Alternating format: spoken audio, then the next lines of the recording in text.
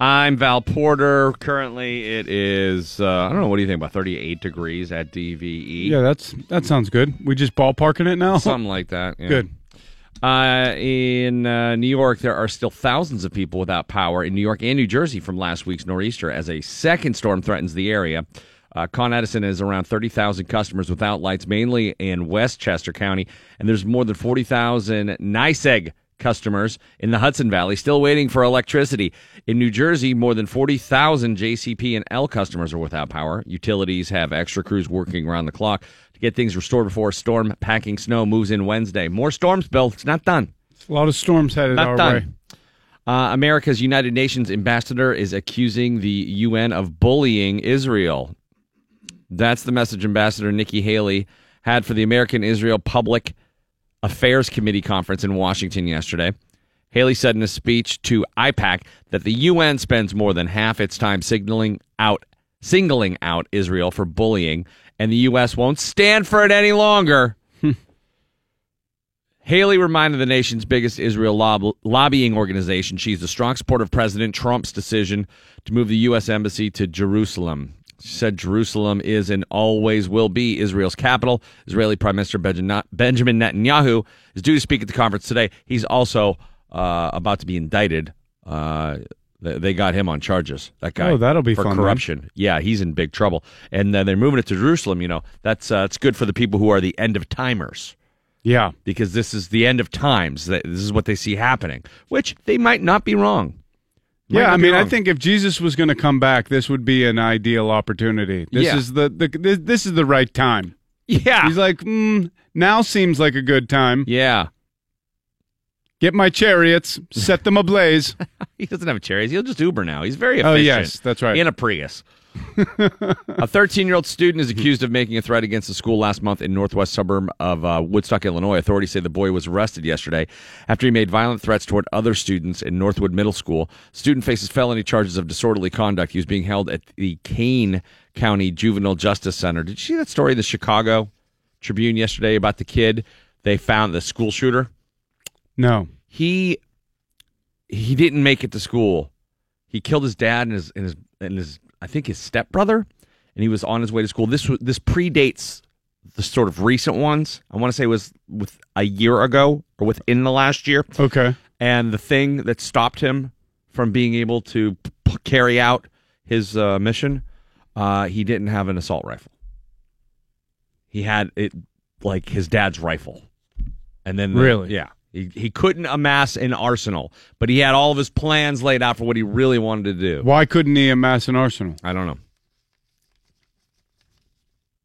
But he couldn't.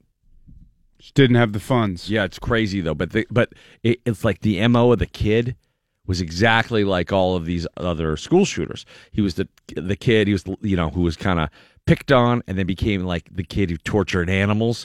Anybody that tortures animals... That is a red flag of all red flags. It really is. It really is. It used to be like, I remember when I was a kid, I don't think we necessarily thought that person was going to go on to be a serial killer or anything like that. But you definitely thought like, yeah, that person's weird. It wasn't, torturing animals is not a thing that kids just do.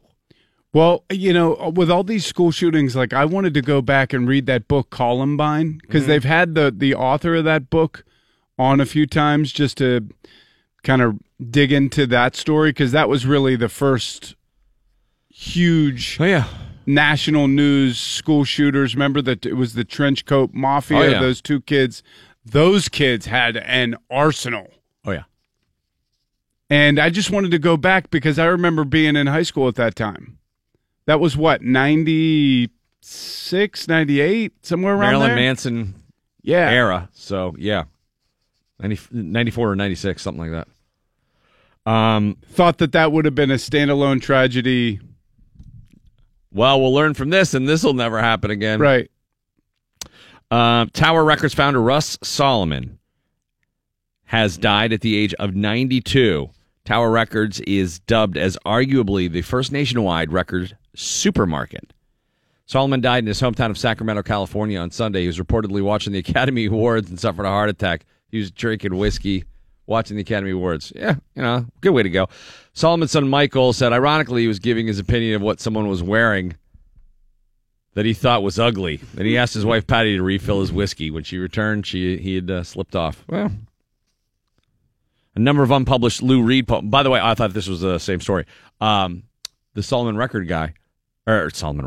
Records guy. Do you remember what it used to be like to go into those mega stores like that? Oh, yeah. It was incredible. I loved it. It wasn't the same feeling as going into the independent ones. The independent ones give you this cool sort of vibe of like, yeah, I'm really doing something.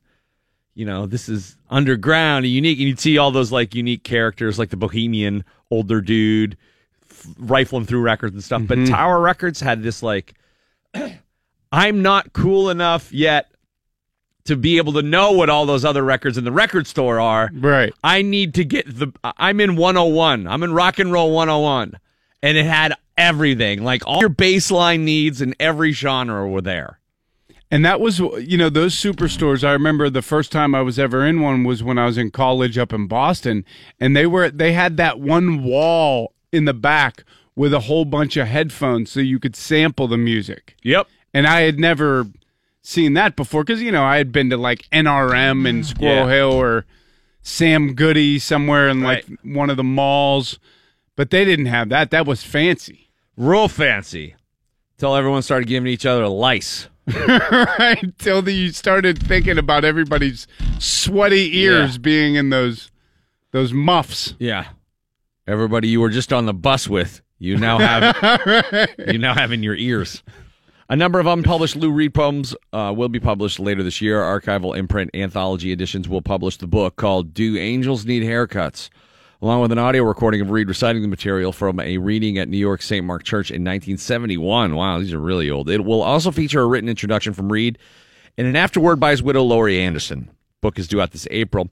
In San Diego, California, a 100-year-old woman has an unusual way of keeping healthy for so many years. Matilda Curcia and her neighbor both turned 100 over the weekend. The pair have been living on the same block for the last 5 decades and had a small party with family and friends to celebrate the milestone birthday. Curcia says she does her exercises every day, but she also drinks beer and loves potato chips. And they're active walkers. They ride their bikes from time to time. See, Bill, all you got to do is go for a walk. You have some beer, potato chips, and life is grand. Also, move to San Diego. Big help. Yeah, that'll help. No seasonal depression. It turns out that no snow, no shoveling, no weather problems. It's perfect. It's 72 every day. I mean, I lived in L.A. for a little while, and it made me not appreciate the sun as much. That being said, if that's the price of having the sun all the time, I'd rather it. Yeah, I don't mind having a lack of appreciation. This winter has damn near broke my spirit. And it hasn't even been that bad. It's been pretty bad. How many times do you have to shovel? Not that many, but it's just, you know, the flu and just the cold, the hot, the cold. It turns out that even the best of sailors might occasionally need a lifeline. Florida's Randy Smith, an America's Cup winner, an Olympic gold medal winner, and a member of the National Sailing Hall of Fame, had to be rescued by the Coast Guard on Saturday. His 20-foot sailboat had capsized 12 miles south of Sanibel Island, and he was trying to beat a record he set last year in a race down Florida's Gulf Coast. He was not injured.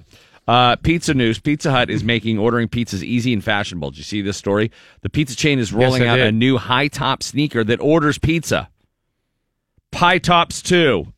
Yeah, you're going to get beat up and beat up bad if you have some Pie Tops 2 on. They got Bluetooth technology that allows wearers to order pizza by pressing a button on their shoes.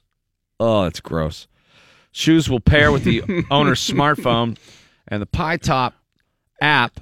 That's not even practical. Or Android. And when the user presses the button, the app will open to confirm the order and address. Last year, Pizza Hut launched the first edition of Pie Tops. An upgrade from last year's edition includes a button on the left shoe, which is capable of pausing live TV so you won't miss anything when your pizza is delivered. Oh, my God, we're doomed. I don't understand. It's further away from you than your smartphone. How is that practical? I don't even know. I remember did you remember the Reebok pumps? Oh, yeah, dude. Like, growing up in the city, like, you could get shot for a pair of Reebok pumps. They were everything. But it made sense. They pumped up your shoes. They didn't order a pepperoni pizza for you. Well, they were self-contained. You weren't launching an app. I don't get it. By the way, I'm joining your team in terms of the Grubhub being creepy as all hell. I don't like it. Just some random dude showing up. Like, I don't like the unaccountability of it. No accountability. He can't get fired from that place. Yeah. I want to be able to call the place I ordered from and be like, you got to fire that guy. Right, and they're going to be like, we can't. We don't know that guy. You just you took it upon yourself to go third party on us. That's between you and him. And then they always look like it's a drug deal or they're handing off ransom money. But have you noticed that there's some shops that are starting to deliver now? Like Panera delivers now. Oh, really? Yeah, did you know that? No, I didn't, but I just assume Amazon's going to deliver everything pretty soon. Well, yeah, they are. We're going to be the Whole Foods. They're going to deliver Whole Foods for sure. I don't know. I don't like my groceries getting delivered either. I went and got groceries yesterday. It was a nice experience. That's one thing I like doing. Stuff that I want to get delivered are like dumb little, not hardware, but dumb stuff around the house that I don't want to have amassed. Sure. Because if I need a roll of duct tape, I'm not going to run out of the house to go get duct tape. I wait until there's 10 things that I need. Right. With Amazon, you'd be like, boom, you get it the next day and you didn't have to do anything. Do you know what I'm saying? Yes, those kind of things. I like doing it for those things. Yeah. But I still try to shop locally hardware, though. Because those are the guys that really get it. Rawlers. Yeah, Rawlers is the one I'll go to just because that's my it's out our way. my spot. South Hills. Oh, yeah, the place is awesome. They have everything. Yeah, but it's tougher and tougher to shop local, though. It is. Yeah, I was in Whole Foods yesterday. I don't know. Every time I go there, I feel like, wow, I'm so food woke. And then it just turns out I'm going to be fat for a different reason. I always try to keep the perspective that at one point they tried to sell asparagus water, and that's not a thing. Yeah, that's true. So I never let them take me too far off the edge. That's I'm good. always like, all right, I know what food is. Yeah. I'm not going to be tricked into thinking something is food, and it's not a thing. I did pay too much for Brussels sprouts yesterday. But because they had them pre-chopped. They're chopped, they're halved, they were ready to go. I'm like, oh, I don't have to cut anything. They're just done. I'm in. I don't I'll pay have a kids. premium for All that. right? All right. Listen, somebody just did labor for you. You're going to have an upcharge for that. I don't have to pay any tuitions. I don't have to pay for any kid doctor bills. This is what you're telling yourself? This is because I was just thinking of how unbelievably lazy I am. I couldn't cut my own Brussels sprouts in half, and I'm like, you know what? Whatever. Treat yourself. That is a number one sign that you've grown up with Jagoff friends and brothers. Oh, my God. When you always have an argument at the ready when you're by yourself. I do it all the time. I constantly have arguments with myself. No one's there with you. No, I can buy Brussels. No one ever has to know. Did you ever put on a shirt? When you're shopping for clothes or something, you're like, you know what? This could work. And then you just think, what would my friends say if they saw me in this? And you just take it off before you even get the sentence. God. I go around the horn, clowning myself. Oh, yeah. As my friends. Yeah, I roast myself. Yeah, it's bad. But here's the thing is if I'm with my friends, that's what it is. If I am hanging out at all with the younger generation, and occasionally I'll play with musicians who are younger, and I have to remind myself that's not how they do it. Because I went Saturday from an all-day birthday party with my friends who I've known for 20 years, where it was just you were basically defending yourself the entire time from just an onslaught of attacks and just character assassinations from your friends. To the next day, lovely people who support each other, but I was still on killer mode, and one of the guys had a puffy jacket on, hipstery, and I was just boom, boom, boom, and I thought he was starting to tear up. And I'm like, oh, dude, I'm really sorry. I'm still in attack mode. Yeah, you got to be a hybrid in those situations. Yeah. You got to switch to electric. People who are in their 30s now, early 30s, versus the people in their 40s who are my friends, world of difference. Yep. From how they treat each other. My friends, wait for every moment to attack. They just look for vulnerabilities and go in.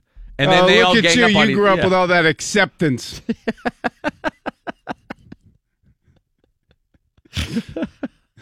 Oh, I was like, man, I'm so sorry. I was ripping on your puffy jacket. I'm like, hey, dude. I'm like, did you pull a string on that and it blows up into a lifeboat? Can we all jump in? He's like, you don't like this? No, I love your dog bed. No, yeah, it looks great. When are we going camping? Can we all fit in there? All right, when we come back, Mike's Out Your Sports. Val is tending to a auto issue. So she was a little bit late, and that's why you had a terrible, awful newscast here, brought to you by me, who is capable of delivering the news the way that you're accustomed to. That's right. So my apologies. On the show a little bit later on this morning, Billy Yardell, Mike Lang also talks about the Pens, who get the W in overtime last night. And this kid, Vince Lazarus, is going to be on the show at 8:15. High school kid who's going to be featured on the Sci-Fi Network. This kid's a genius. He built a tank in his backyard. I never built nothing. Not one thing. Never. We got to make sure this kid stays good. The Pinewood Derby was the height of my mechanical know-how as a kid. And, I bought a moped from JCPenney used one time, and I hooked up a throttle. That was about the most I ever did. Wow. That's pretty impressive. It was like a 1, 2, 3, 4 instruction manual. It wasn't a lot of steps. So what, you had a moped that you just turned into a hot rod or what? No, man, it was a moped that I bought used from like a flea market, and I'm like, we're going to soup this up. We're taking the governor off. For some reason, I thought I could make it go 80. We're going to take the governor off this There's no thing. governor on those things. My cousin's like, he's like, oh, dude, we can make that thing go pretty fast. So I bought it, and then it needed a throttle, so I put the throttle on, and it was like my introduction to that world. And I'm like, that's about as far as I'm going, I think. That's about it. I'm going to jump back on the piano. You put 2 blow torches on the side. Don't you wish you were mechanically inclined like that, though? Oh, my God, yes, of course. God, it's my biggest regret. I can't change a tire. My dad was a gearhead, too, and I just did not stay. I just didn't take to it. Me neither. I didn't. One time I had this, my grandfather bought me this bike. It was like a dyno. It was a GT dyno, one of those like BMX type bikes where you have like the mag wheels and the pegs on the back. Yeah. Like I was like, this is so badass. And there's a problem with my handlebars. So I was like, you know what?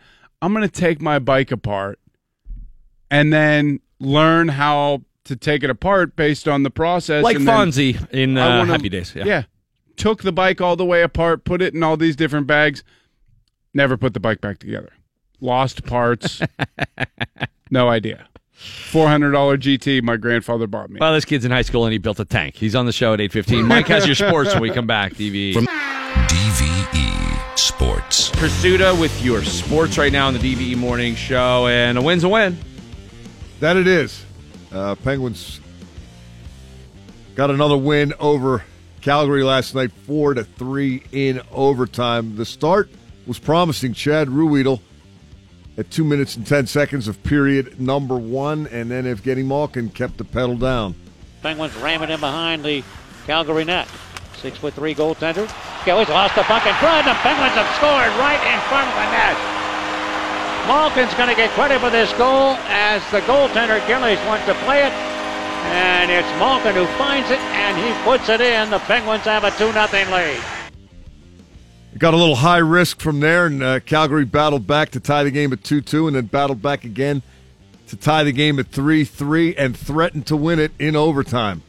Here's Hamilton down the slot. Shooting. Good save by Jari. Covers a rebound and holds on. Oh, wow. No sham wow for Tristan Jari and the Penguins. The Flames also had a 2-on-0 in OT that Johnny Gaudreau was unable to convert, and eventually Justin Schultz got a chance that he didn't miss. Jari's going to reach out and set it up for Phil Kessel behind the goal. Kessel comes forward. Passing left wing. Up from Malkin just inside the blue line. Goes cross rink. Open man now, and it's Kessel. Goes left side. Here's Schultz shooting and scoring! Justin Schultz gets the goal set up by Kessel. and the Penguins have won it in overtime. The kitchen is closed. The defenseman Schultz finishes it from 25 feet. 4-3, the Penguins win. And they get the 2 points. That's 2 in a row for the Penguins, and 19-7-1 for the Penguins since January the 2nd. They're also 13-1 in their last 14 home games. 2 assists for Phil Kessel, who establishes a career high in that department at 49. He's also got an NHL high 6 overtime points. 6 overtime points, a franchise record for the Penguins. Tristan Jarry, 12th win of the season for him. That leads NHL rookie goaltenders this season, and 3 points for Evgeny Malkin last night. The goal and 2 assists. Malkin with 82 points, trailing only Nikita Kucherov in the race for the NHL scoring championship. Kucherov has 85 points, Malkin 82, Connor McDavid of Edmonton 80, and Claude Giroux of the Flyers has 78. That win got the Pens back into second place in the Metropolitan Division. Caps have 81 points through 65 games. The Pens have 80 through 67. Then it is the Flyers with 79 points in 66 games, and the Devils with 74 in 66 games. The Pens are at Philadelphia on Wednesday. Maybe a little playoff preview there. At Toronto on Saturday, and then Dallas on Sunday. The Caps are at the Ducks tonight. Le'Veon Bell made some more news yesterday, telling Jeremy Fowler of ESPN that the Steelers have let him know that he will be tagged in the event they don't come to an agreement on a long-term contract by today's deadline for teams to place the franchise tag on players. Said Bell, quote, "We're not coming to a number we both agree on. They are too low, or I guess they feel I'm too high." No pun intended. "I'm playing for strictly my value to the team. That's what I'm asking. I don't think I should settle for anything less than what I'm valued at." Bell tells Jeremy Fowler that he turned down a deal last year that was worth $42 million over the first 3 years and averaged $13.3 million over the life of the deal. He wants at least $14.5 a year, which is what he would get under the franchise tag this year. And he also told Jeremy Fowler that he would contemplate retirement, as he had told Fowler in January, just days before the Steelers' playoff loss to the Jacksonville Jaguars. He's not smart enough to be playing this in the media like this. Yeah, I don't know what he is trying to achieve. Negotiating through the media is never a smart thing, and he's saying a lot of dumb things, I think. You know, his options are to sign it and show up, to do what he did last year, skip training camp. He did have a great year, although he got off to a slow start. Yep. You don't know what the schedule's going to Didn't look even like. finish the Browns game. Early as opposed to late. But the whole, I would argue the whole offense looked out of sync. He could show up after Week 10 and play just long enough to get his year in the books. Or he could not play. Does anybody really think at 26 years old and with $14.5 million on the table, he's not going to play? I think what he's arguing, too, for is the guaranteed money, because he's basically saying that if he agrees to the deal they put on the table, he would be playing at least 3 years, like 3 single tag years. Yeah, I mean, he's got a point, but you can't pay everybody the max. You just can't.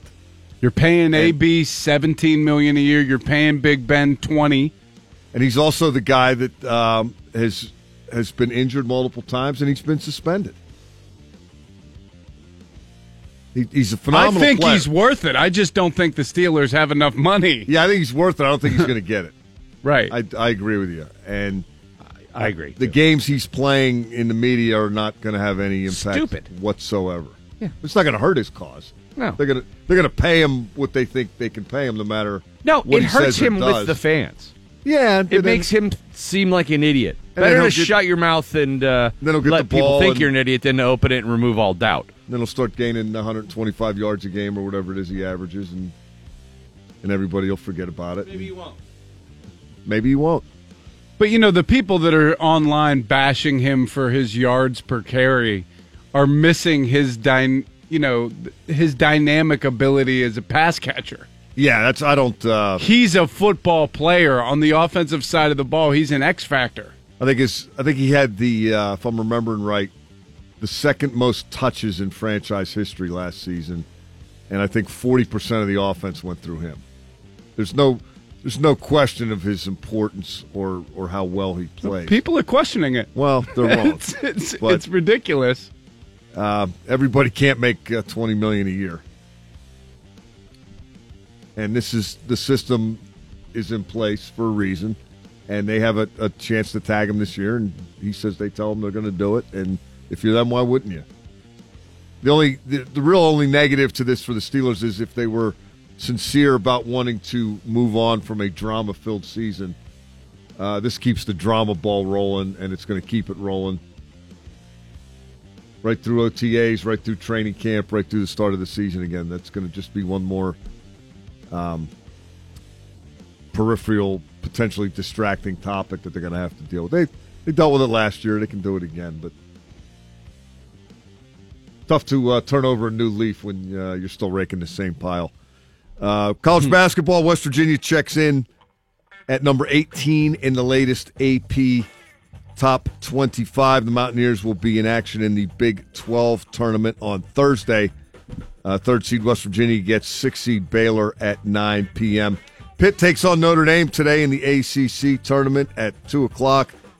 Notre Dame's 18-13 overall, 8-10 in the conference. Pitt 8-23, 0-18. The Irish just beat the Panthers 73-56 on February the 28th. Duquesne's got Richmond on Thursday in the A-10 tournament, and we've got the great sports debate on March the 14th, 7:30 at Tequila Cowboy on the North Shore. Addition to the panel, guys.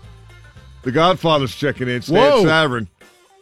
Stan not on the initial list, but he's on it today. You guys are giving him $14 million per year. He must have got what he wanted. I'll be there. Mark Madden will be there. Adam Crowley, Tim Benz, Bob McLaughlin, your host, Sean Collier, your warm-up comedian. VIP tickets are $20. That gets you free food and 2 complimentary Bud Lights. We also encourage you to register your spot, even though general admission is free of charge. Register to avoid being left out on March 14th at the great sports debate, Tequila Cowboy on the North Shore. Sponsored as always by Bud Light. It's a fun event. I can't wait. Are you guys going to do it from the Mechanical Bowl, or does everyone just take turns? You should have to make an opening statement while riding the bull. I like that. Coming up, we need to get the bull involved somehow. An epic meltdown on television like we've never seen before. Also, Mike Lang, Hockey Hall of Famer, 8:45. We'll wish him a happy 70th, belatedly. Billy Gardell in the 9 o'clock hour. And Val will probably be in around 8 o'clock. Car troubles for Val. It's funny, when Val's not here, for the first hour, everyone starts, emailing and tweeting us, where's Val? What's going on? Hey, what's happening? I can miss 3-4 days. People are fine with it. Val misses one break. We miss you. Everyone loses their mind. It's all coming up. It's Mama Bear. I gotta get her in here. There's going to be a really horribly inept newscast coming up in about 15 minutes. It's Randy Baumann and the DVE Morning Show. Bill Porter, I just said. Bill Crawford hanging out. Val Crawford. Porter. She's having car trouble, so she'll be in a little bit later. Mike Baumann and Randy Pursuta. A passenger has been arrested after stripping naked to watch porn and masturbate in his seat before going on to attack an air hostess. Yes, that's right. This is in Malaysia. A 20-year-old student horrified fellow flyers when he removed his clothes during a flight from Kuala Lumpur to Dhaka.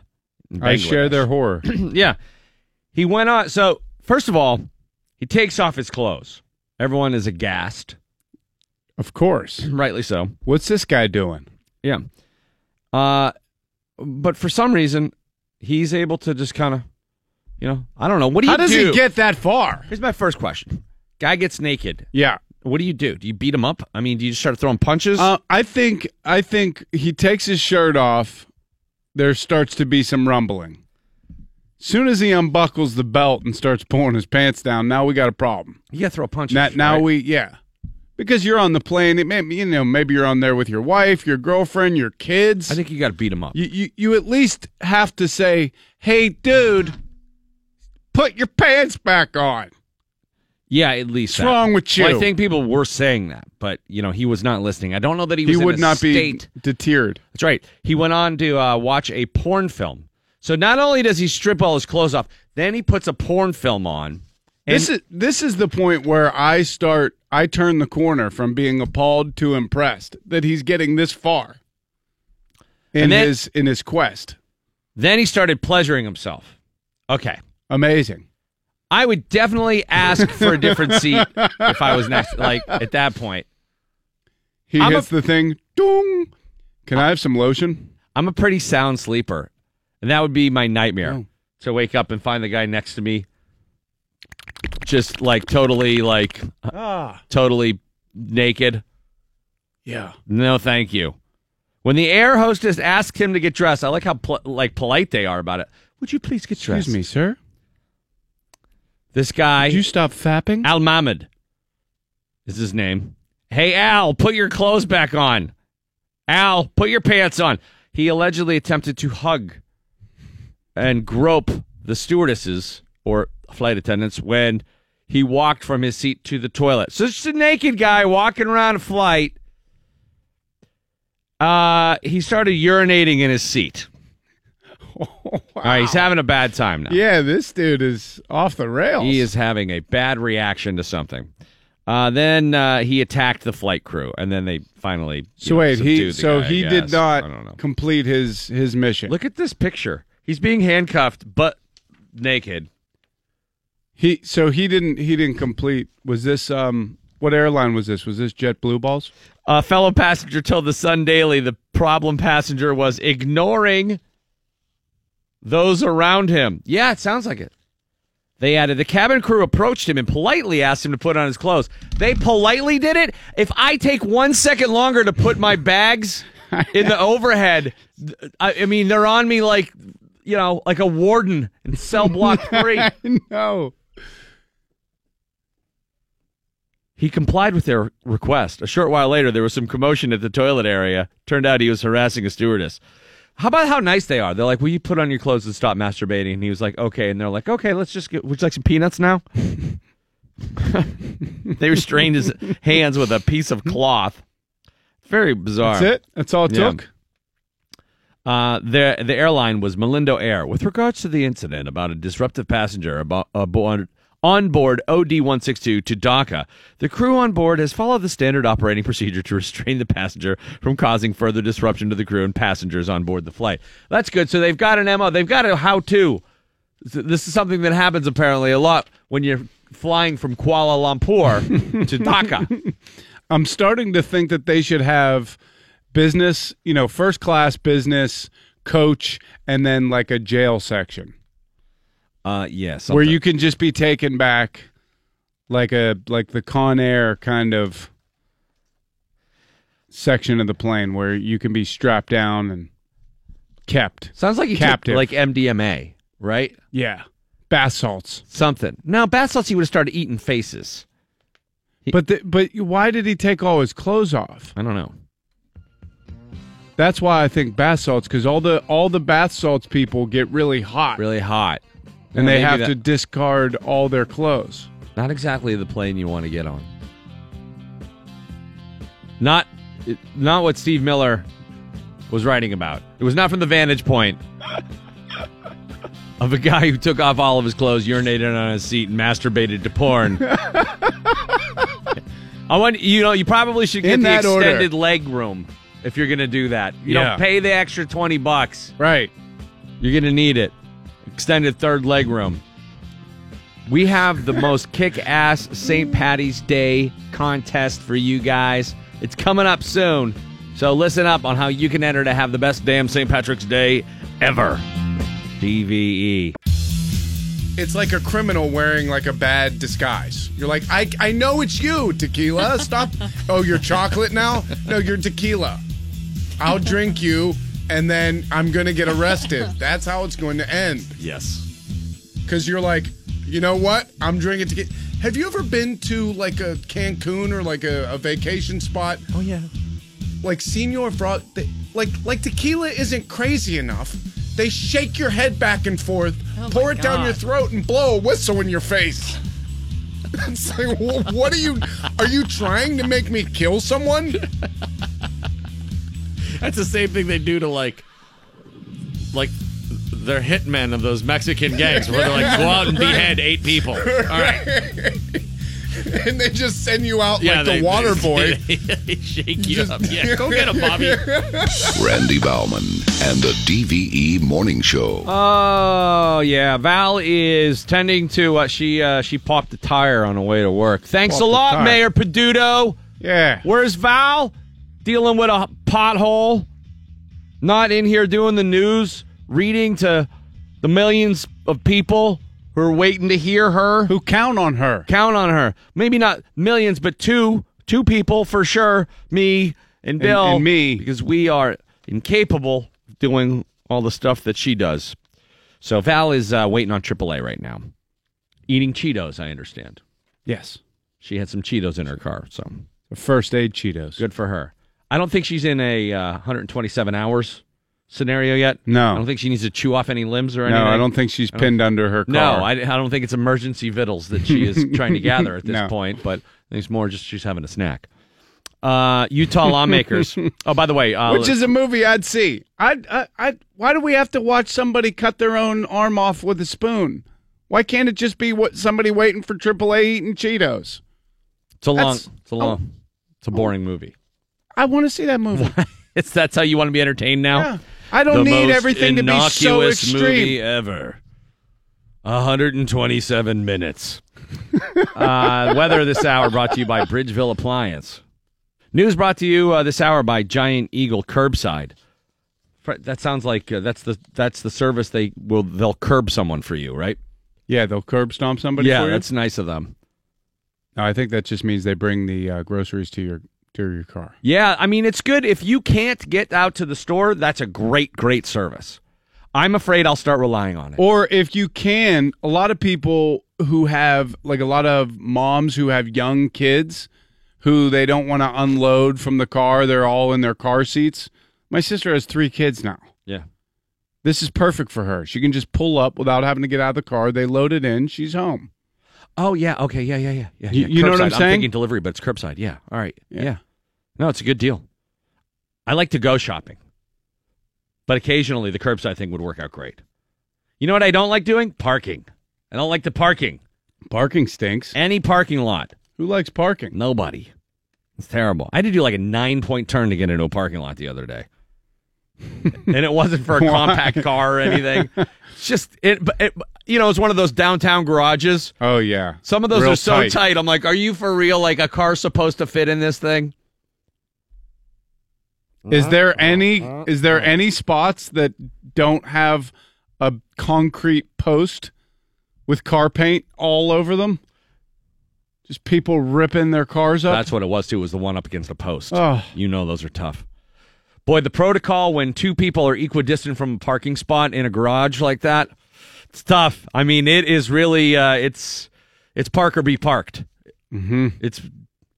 It's tough. I beat someone to a spot the other day, and I felt bad. I was like, did you want it? See, I try to just say, you know what, you take it, because it's not worth dealing with the potential maniac that's going to hunt me down and stab me in the parking lot because I got the spot. How about this scenario? A street where there are parking spots on both sides, pull-in parking spots, like like they have in like Sewickley or Beverly Road. There's one. Yes. I think there's some in Edgewood, like where you can pull in. Yeah, like diagonally. Yes. If you're turning left into a spot on the left side of the road, yes, which will be on your left, cars are coming at you, so you'll be pulling across traffic to get into a spot. If you're sitting there with your turn signal on, waiting for a spot, and somebody coming in the opposite direction after 6 or 7 cars go by just decides, nope, I'm going to take it. Ooh. Do you know what I'm talking about? Yes, I do, and I don't know. I don't like what's they have cool? The right of way, right? Is that cool? Even though they knew you were about to take that spot, but you've been hanging there. You've been hanging there staring at it, and all those other cars that went by, they knew this guy's waiting on that spot. But this new person who has no idea of the history of how long you've been sitting waiting to turn left to get into that parking spot just rolls right up and nicely, seamlessly pulls right into the parking spot, gets out, puts a quarter in the meter, and then goes and does whatever. I want to not take that personally. I want to be in a spot in my life where I say, you know what, good for you. But you have to hunt that person But down. my deep-rooted inadequacy has me sitting in my car like, this guy thinks I'm a bitch. Yeah, right. He thinks he can take me, basically. So you have to run into the coffee shop and scream at him. Hey, Jack, you didn't see me waiting for that spot. Oh, that's awesome. Let me get my tire iron out of the trunk. Thomas Lennon, the comedic actor from Reno 911. You know who that is? He was Lieutenant Dangle. Oh, yeah. Yes. He's been in a bunch of movies, and he was, of course, a member of the funny. state. Very funny. Yeah. He told a story on a podcast, on Pete Holmes' podcast, about that same scenario happening to him. And he was so pissed. And it was like some health food restaurant place that he was pulling into. And he's so pissed, this huge Hummer just blows in front of him, takes the spot. He's furious. And the guy's driving like a little bit of a maniac. And he said he runs into the store. He sees the guy walk into the store. He runs into the store. He pats him on the back and goes, "Hey, didn't you see what?" And then he stops and realizes it's Colin Farrell. Really? Yeah. So it's the actor Colin Farrell. And he said, and he smelled wonderful. And he turned around and he's like, "Oh, did I cut you off? Oh, I'm a bit of a C word, aren't I?" And he said, "I'm so sorry." And then he hugged him, he said. Oh, my God. And then he's like, What a turnaround. he's like, he was so handsome. Yeah. And so Smelled delicious. Smelled so good. And he was so nice. He's like, I just felt so terrible. And I just sat there trembling as he held me. Yeah, that super interesting accent. Yeah. I mean, how All that self-awareness. I'm a bit of a C word, right. aren't I? How did I do that to you? Oh, I'm a bit of a C word. I do that from time to time. Terribly insensitive to other people. What would you do if it was just some beautiful I'd let him movie hold star me. guy? What am I, crazy? What am I, heartless? I'm going to enjoy the famous person hug. I'd go get my gluten-free rice cakes and probably skip out of there. What happens to your blood pressure when you go from seething mad to, oh my God, it's Colin Farrell. He smells wonderful. You feel all warm and tingly. That's how I feel when I get out of a cold shower. Like your whole body doesn't know what to do with itself. He's taller than I thought. News this hour brought to you by Giant Eagle Curbside. Wait, can I just ask you a question about this? Because I've done this 1,000 times where I've had like a simulated road rage incident just happen in my head. I don't know if you've ever done this, but I've had this thing where I confront somebody and then they beat the tar out of me. This is my imagination. Why am I getting beat up? Has that ever happened to you? Because it's stopping you from doing it. Okay. It's showing you what could happen.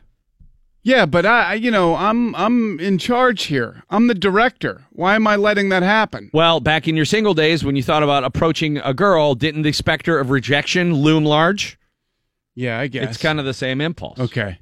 You're like, I better not do that. That chick's never going to go for, she's going to turn me down. That's too embarrassing. I'd rather live with not approaching her. Yeah. It's the same thing with I'd rather live with not trying to fight that guy because he could beat me up. Like, wow, that guy just beat me up really bad. Oh, I'm a bit of a C-word, aren't I? I'm a really good fighter, unfortunately. By the way, that won't work if you're not a famous person. If you're not Colin Farrell, if someone wants to fight you, don't just try to be self-effacing and give them a hug. It probably won't work. No. Utah lawmakers are rejecting a bill that would have allowed police to seize guns from people they believe are a danger to themselves or the public. State Representative Stephen Handy was unhappy yesterday after his bill to allow the seizure of guns from those thought to be mentally ill was voted down by a House committee. There's something about that word, seizing the guns, is a tough thing for people to get past. If there was another way to sort of phrase that, it might be helpful. NBC Universal plans to cut the number of commercials that air on its broadcast and cable networks beginning next year. How about that? The Comcast-owned broadcast group says it will reduce the number of ads across all of its channels by 20%. Executives tell the Los Angeles Times they're hoping advertisers will pay for more commercial time next season. The move also comes as a response to the changing habits of viewers who are currently spending more time watching commercial-free stream programming over Netflix and Amazon. Look, Yeah, they're losing money. That's I don't know how you guys feel about that, but I really have a hard time watching regular TV now Yeah, me too. because of Yeah. the commercials. Yeah. I would rather watch something substandard that kept going than whatever I was. I think I was watching Tosh.0, just like threw it on the other day, and it was annoying to me that there was a commercial. I've really become spoiled as a viewer. Oh, have you ever done this? You try to go look for a movie. Like we do this with the kids all the time. A movie will be on demand, but then it'll be like a TNT movie. So it's like the TV version of it with the commercials. Yeah. I'm like, this is stupid. No thanks. Where's the movie? Well, it's like trying to watch Goodfellas PG. You can't. Yeah. You can't. It ruins it. Can't. No, I mean, they're not doing this because they value the viewers and all. They're losing money, and they're trying to keep Right. their viewers. Did Metallica know something all those years ago when the band started covering Thin Lizzy's overseas hit Whiskey in the Jar? Master whiskey distiller Dave Pickerel revealed on the industry podcast Whiskey Cast. There's a podcast for everything, man. Whiskey Cast said he's partnering with the band to make what he calls, quote, a killer whiskey product. He also added that Metallica will probably build a little distillery someplace as well. He suggests that if Metallica builds, it would be in Louisville, Nashville, or most likely the band's hometown of San Francisco. Okay. Yeah, sure. Pickerel said he released the information with the band's permission. The band's reps have not yet responded to emails asking for confirmation. I guess that's catching on too. You know, I mean, the craft beer. It's only right. People are distilling their own spirits now. If James Hetfield cut me off and I ran in to confront him and he turned around as James Hetfield, I would feel like Thomas Lennon did with Colin Farrell. If it was, cut me off? Yeah. if it was Lars, I'd probably throw punches. Did I cut you off in traffic? In Europe, we drive on the other. All right. You know what, Lars? Imagine the dude who's got to listen to Lars's opinion on whiskey. He's like, just shut up. All right, fine. Lars, we'll do it. Just shut up about it. I feel like the influence of the barrel is overwhelming.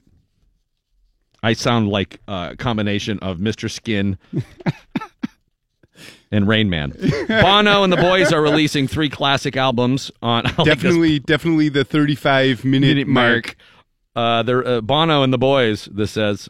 They're releasing 3 classic albums on heavyweight vinyl. U2 announced last week they're producing limited edition remastered versions of Pop, All That You Can Leave Behind, and the 85 EP Wide Awake in America on 180-gram records. The albums are currently available for pre-order on the band's online store. The official release date for the record's April 13th. I was listening to a new U2 record the other day, and I really thought Quincy Jones in that crazy interview. How'd you like to see Quincy Jones and Sam Nunberg together, by the way? I would love to see Quincy Jones and anybody have a conversation. Sam Nunberg interviewing Quincy Jones, or vice versa. But Quincy Jones had a point about U2. I really do think they try so hard to follow the trends now instead of setting them, or not even setting them, just doing what you're really good at. Yeah. Because how was it listening to a U2 album that wasn't forced on you? It was the one that was forced on. Oh. The Rolling Stones did the same thing, but to a better effect. I mean, they followed, that disco trend and they did a blues album. Yeah, in the 80s production, they fell into a little bit of that too. So they weren't immune to it, but for some reason it just doesn't work as well with U2 because of this sparse instrumentation, I think. Mm-hmm. I don't know, it just feels affected. Like they don't need to have a rapper in their songs. No. It feels really, really forced. Don't you think? Yeah. I mean, I think that they probably shouldn't have done the Spider-Man musical. Spider-Man, touch me. Touch me there. Spider-Man, no means no. No means. I would have given anything to see the early previews of that Spider-Man musical where they were flinging Spider-Man around. He kept smacking off the walls in the balcony. They went through a number of Spider-Men. So when you saw it on Broadway, were they still flying the Superman out in front of over the crowd, sort of Cirque du Soleil style? Yeah, I think a couple of the Spider-Men lost like either limbs or fingers or toes or something like that. They were really getting hurt there. But U2, the Edge did a lot of the music. Remember when everyone said a standing desk was so much better than a regular sitting one? Yeah. Well, guess what? Just like how we constantly hear coffee's good for you, coffee's bad for you, booze is good for you, booze is bad for you, eggs are good for you, eggs are bad for you. Standing is horrible for you now. A new Australian study found that standing at your desk for long periods at a time can cause physical discomfort like swelling in the legs and feet and can affect your ability to concentrate. Bottom line, both sitting and standing for extended periods of time are bad. Researchers say you don't have to give up your standing desk, but you should alternate between sitting and standing throughout the day. That's what I do. A combination. It's annoying. What? Standing, sitting. Yeah. I like to just sit down. I'm a big fan of sitting and then laying some more. And then I'll sit up every once in a while, but then I'll lay again. I love laying down. In Arizona, Big fan. real estate agent. I think we did this story with Val. Did we not? The $2 million mansion that was used for porn? Yes. For years, the house had been used as a set for a wifey's world. No, we didn't get to this. Yeah. She teased it. It's a $2 million luxury mansion, and they're having trouble selling it because it had been used as a set for Wifey's World, a site run by Kevin and Sandra Otterson. The Ottersons, known to their fans as Hubby and Wifey, worked in the adult entertainment field for over 20 years and have 350,000 Twitter followers. Wow. Of course they do. So they had a good run, clearly. They made a lot of money, but now that they're trying to move, all the stuff they did with each other during the production of Wifey's World is freaking people out a bit. You know, normally when you go into a house, you have to do a lot of spackling. This one, you really have to rip it back to the studs.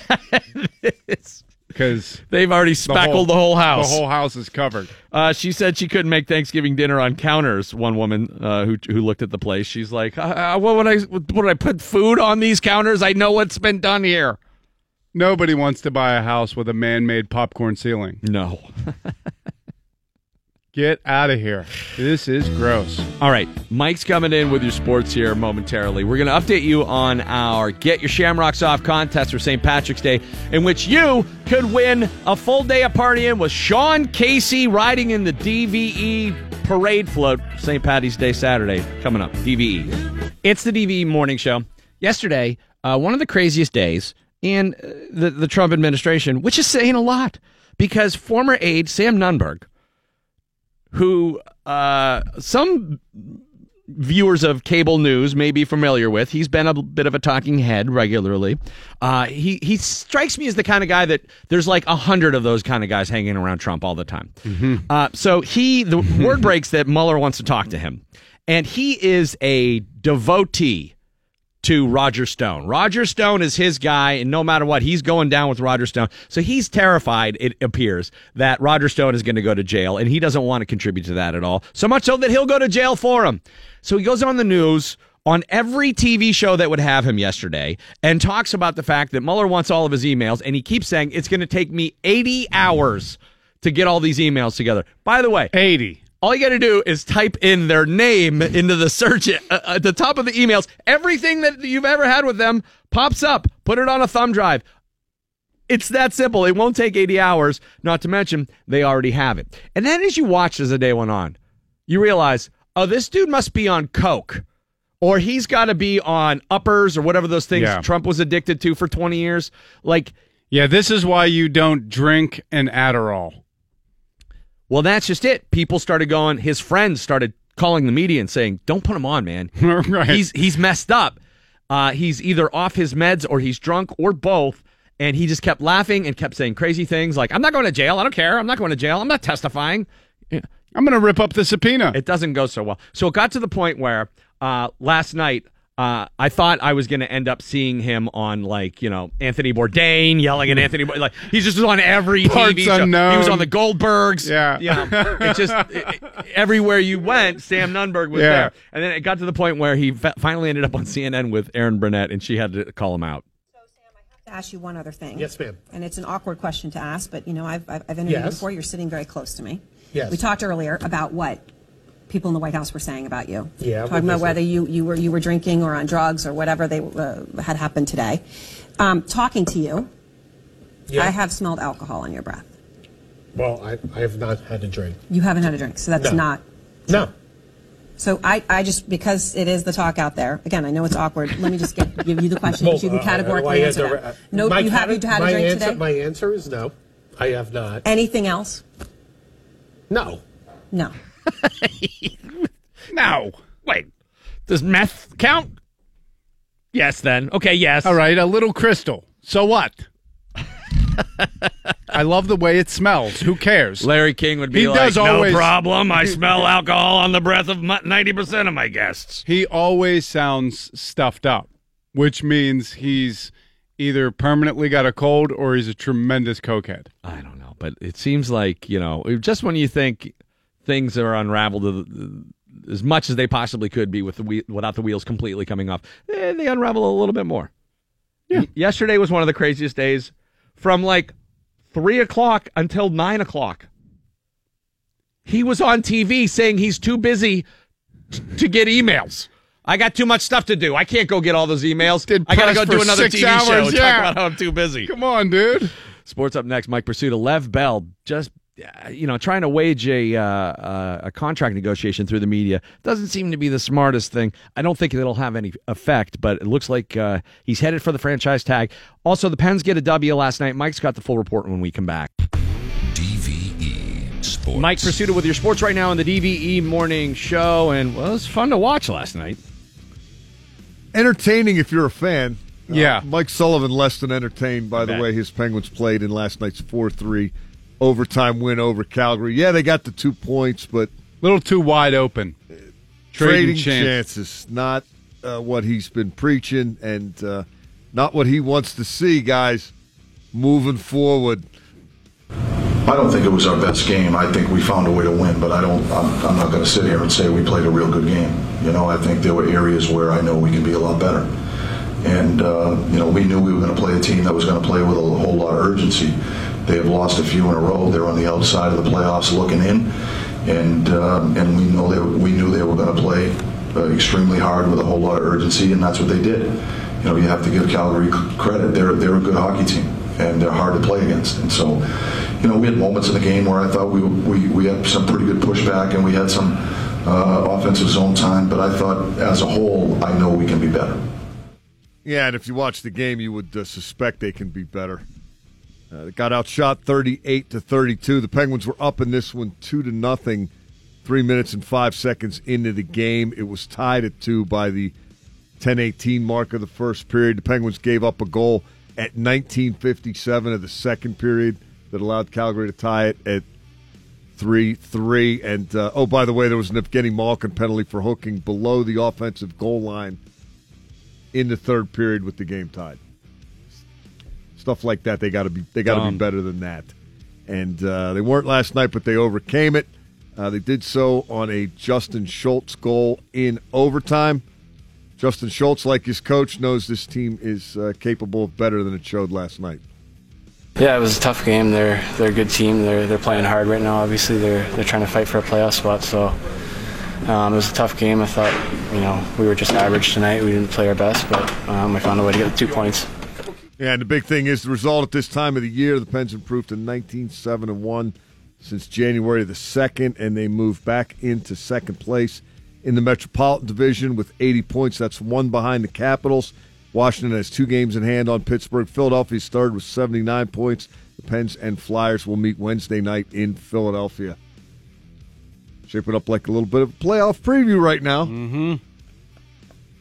Maybe, just perhaps.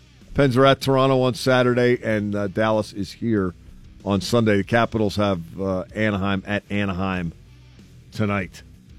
Le'Veon Bell has told ESPN's Jeremy Fowler that, he will still consider not playing next year if the Steelers put the franchise tag on him. Bell expects to get tagged by the 4 p.m. deadline today, failing a miracle agreement on a long-term contract extension. The franchise tag that Bell would play under would pay him $14.5 million this year, and according to Jeremy Fowler's story, that is Bell's base. He's got to get that per year in a long-term deal. That's the minimum.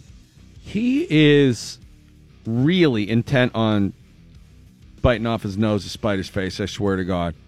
The fact that he turned down the last deal last year, which was, if those numbers were correct, It was like It's a nice offer. over the course of 5 years, I think it was under $3 million difference, which so much can happen in that time. And it was guaranteed. Yeah, according to Fowler's story, Bell confirmed that he turned down a deal last year that would have paid him $42 million over the first 3 years, with a 13.3 average over the life of the deal. And he wants $14.5. Yeah. So that ends up being, what, $5 million difference? Because he wants a 5-year deal, right? Can't they figure that out with a signing bonus or something? He has an argument, but, there's the reality only of the game. so much money to go around. Yeah, there's other players on the team. And, the way this stuff is supposed to work out, based on the way the CBA's been negotiated, is the Steelers have control for one more year, and then he can go get his free agent money next year if he thinks he's worth more than that. And, somebody would probably pay him more than that. Maybe, but if you wait till week 10 to play, maybe not. I don't think the smart play is sitting out for a year. Not making money is not a good business move. No, that's not going to, and that's not going to get him free. I mean, that's just going to be a year he doesn't play. Right. You can't, I'll sit the year out and then be a free agent. It doesn't work that way. Especially with what teams are doing now, Mike. Like, it seems like that people are putting more emphasis on drafting running backs early, and they're coming in and contributing right away. What you saw last year was really eye-opening. The running back had been kind of devalued over the years as it became more of a passing league, and then Le'Veon Bell's a guy who helped remind people, and Ezekiel Elliott helped remind people, hey, the running back can really make an impact quickly. Kamara, Kareem Hunt. The guys last year that were not top 10 overall picks and came in and had great seasons and really helped their teams. You can, will they find a running back as good as Le'Veon Bell if they didn't have him? No, they would not, in all likelihood. But could they find a guy who's pretty good and maybe not that big a drop-off? I think they could. Jack Del Rio commented on this yesterday on Twitter about, Barkley's performance at the Combine has everybody's eyebrows raised, and rightly so. And he said, Rich Eisen was talking about that yesterday, saying the buzz in Indy was Cleveland's going to take Barkley number one. Because it's not a quarterback's league. If there's a special player, if there's a guy who transcends what others are able to do at the position, at a key position, it'd be tough to take a wide receiver first if they don't have a quarterback. But, boy, you could really build around a running back like that. And he can really help a quarterback, take some pressure off. I don't think Kaiser stinks. I don't either. Well, you might get the same email I got from our Browns fan up on the 5th floor who sent me a dissertation in response to my I don't think Kaiser stinks observation. But we'll see. Chances are... I'm guessing that he thinks he does stink. Oh, Brett. He thinks he's horrible. Yeah. Thinks he's horrible. I don't think Bell's going to get what he wants, and I don't think for a second he's going to not play next year. So, probably work out the way it did last year. Mm-hmm. No camp, and then bring him in and give him the ball a whole bunch of times and throw it to him a whole bunch of times and see where you're at, as we like to say in Pittsburgh. I think their plan's going to end up being outscore them next year. They'll try to improve the defense. You're not going to find another Ryan Shazier. I don't know whether you can find a better safety than Mike Mitchell. You can find a cheaper one, but I don't know if you can find a better one. Our St. Paddy's Day Get Your Shamrocks Off contests. We'll update you on what's going on there and what you can win. It's an unbelievable day of partying downtown in the parade, Station Square, South Side. We usher you all over VIP style, and you are the belle of the ball. I'll explain next. It's the DVE Morning Show. Randy Bauman along with Val Porter, who's now here thanks to AAA. Speedy service. So good to see you, Val. They fixed your tire and got you here. Yeah, that sucked. That was a great way to start the morning. How long were you on the Parkway for? About 2 hours. Ugh. Yeah. You had How many Cheetos? points I think was the nobody was- buck you hit? I didn't hit an animal. I have no idea what I hit. I just No assume idea. if Val hit something, it was a male deer. Yes, and that she already dressed it and Butchered it. Yeah, for lunch. She's already making it into jerky in her trunk. Right. We're going to have adrenaline-filled venison chili for lunch. We're glad you're safe and everything's okay. Yes, I don't like you being on the side of the road. Yeah, so. that's most important, especially because I watched some documentary yesterday about news stringers in L.A., And this guy was filming a disabled vehicle on the side of the road, and somebody hit it, and it burst into flames. I'm like, oh my God. Did you sit in your car, or did Yes. you? Ooh. Yeah, I don't know what else. What's the alternative? Hide in the weeds? You can stand up on like the bank or something. And then hope a mongoose If doesn't it was emerge, take you down. warm, I might have done that, but it was cold. It was damn cold. Well, St. Patty's Day is just around the corner. And we are giving you an opportunity to have the best damn St. Patty's Day of your life. It's our Get Your Shamrocks Off contest.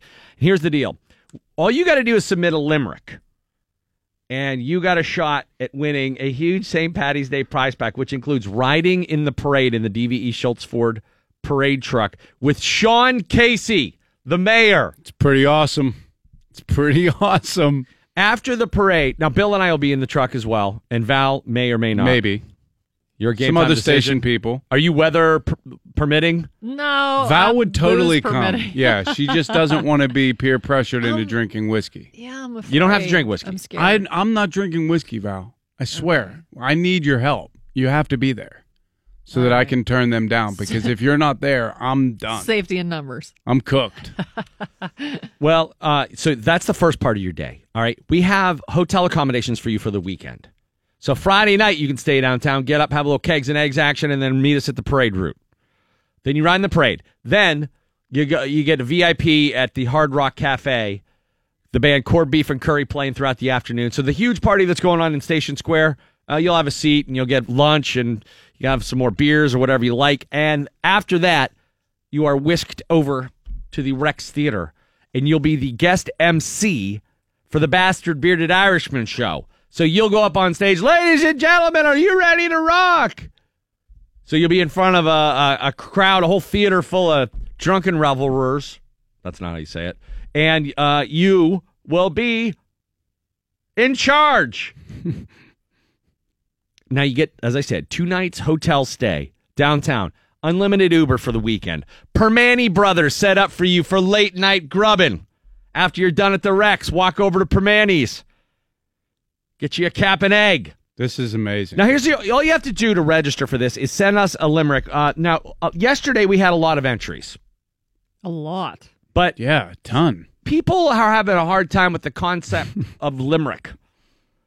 I don't know if everybody knows what a limerick is. One person sent us, bless your little Irish heart and every other Irish part. Okay, that's not a limerick. No, that's a blessing. There once was a man from Pittsburgh. He grew up on the north side. He only drank Red Eye and Wiggle, that is, until the day he died. Close. Good try. Nice. Close. It's a little poem. Close. But a limerick has a very specific... Is it meter? Is that what you call Yes, that? yeah. There once was a man from Monessen who was always drunk when he was dressing. He forgot about his shoes and went out to drink booze and ended up at the station confessing. See, there it is. You got it. That's what that's a limerick. Someone else submitted, may the hinges of our friendship never grow rusty. That's not a limerick. No. That's an Irish prayer or something. Now, do they have to make sense, or are we just okay with the... I mean, like, somewhat. this is the city of Pittsburgh. Make it onto a list with Patty's Day. Nope. With Sean Casey's help and WDV going out. Even Bob Nutting would pay. Close. Not Close. Not really. Not really. No. Year You after gotta year. fine tune that one. Here's another one. All right, does this qualify? Put that one back in the Year lab. after year, I miss the Pittsburgh parade because I go home to visit for Mom's half-decent souffle.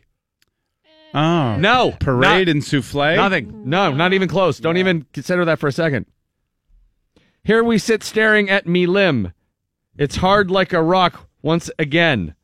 Hope nobody sees us or me bleep-eaten grin as we lay with each other committing the sin. No. No. Mm-mm. There once was Depends from DeBerg. 1-2 cups and we're chasing a third. Their fans all got drunk, although the beer was skunk, and they remained the champs of the world. Almost. Yeah. Oh, so close. Pulled a hammy right before the finish line. One person sent us like a 42-line sonnet. I guess Sonnet's only at 14 or whatever. That one we'll save for the sonnet contest we're going to do later this year. There once was a man Extended from dance Upper mix. St. Clair. He made it to the majors, although his speed was fair. He was thrown at first from left field, which is rare. Mr. Casey, let's drink without a care. Oh, This is more of like it was a Sugar Hill Gang era rap. Yeah. A rap roast of Casey. Yes. I came to party from the Mon Valley to be a part of this Irish pep rally with good whiskey and beer and lots of good cheer, but remember not to pee in the alley. Hey! Not bad. And helpful. There Yeah, once it's was a all- man named it's Nutting. His tiny informative. payroll kept cutting down to the bone, and it all has shown is baseball is no longer a fun thing. I'll allow it. Oh, I'll allow it. yeah. It's a stretch. There once was a man from Center. He wanted to be a mentor. He wasn't too bright. He wanted to fight. He settled to an inventor. I mean, it has to make a little sense. This Yeah. makes absolutely none. Uh-uh. We have to sit in a parade with you. If you have an insane limerick like this, we're not going to want to hang out with you. No. In Pittsburgh, there's a Mayor Paduta, a forward-thinking man. He's sheriff. He supports legal grass, but don't drive on his ass, or he might lead you into a pothole. No. Oh, man. It's just bad. There once was a man from Verona. Okay. Okay. Here we are. He was very good friends with Francona. Okay. Okay. The end. No, not good enough. You have to finish That the was limerick. seriously the end? Yeah, that was it. You got to do better. All you have to do is go to dv.com/contest and submit your limerick. Check this out. It's 39 now at DVE. The news is brought to us by Giant Eagle Curbside Express. I'm Val Porter. North Korean leader Kim Jong-un is said to be willing to negotiate with the U.S. about giving up its nuclear weapons. That is according to South Korean officials in Pyongyang this week for a rare meeting with northern counterparts and Kim himself. A statement from the South said the North seems willing to denuclearize if its security could be guaranteed. The North has also reportedly pledged to stop nuclear testing during any such talks with the U.S. Yeah, I don't trust anything that dude says. Yeah, probably a good idea. What happened Good where bet. Trump said he talked to North Korea and he was actually talking to South Korea? Oh, I missed that. Yeah. Was that last night? He tweeted out about, like, talking with North Korea, and then they asked Sarah Huckabee, like, what happened there? And they're like, oh, no, he was talking to South Korea, not North Korea. I've done that before with twins, haven't you? You think you're talking to the one and you're talking to the other? That's funny. He thought he was talking to North Korea. He was talking to South Korea. That's racist. They look a lot alike. I've done it with twins before, where I've just not said their name, and I just kind of waited for somebody else to do it, for sure. But I don't think that's the same thing as talking No, to not at all. South Korea or North Korea. If you're the leader of the free world, you should probably be able to delineate. I think President Moon and Kim Jong-un look a lot different, although their names rhyme. Moon-un. You know, you could probably do a pretty good St. Patty's Day limerick with their names and register to win a whole day with and the morning in the parade with Sean Casey and a partying full all day. Yeah. Irish Day. Yeah. And that's actually on St. Patrick's Day this year. Yeah, it is. Right on the 17th, which is good luck. Is it? We'll say it is. An Idaho woman accused of trying to open the door of an airliner in flight is in custody. Airline officials say the woman was seated in first class on a United Express flight from San Francisco to Boise, Idaho on Monday.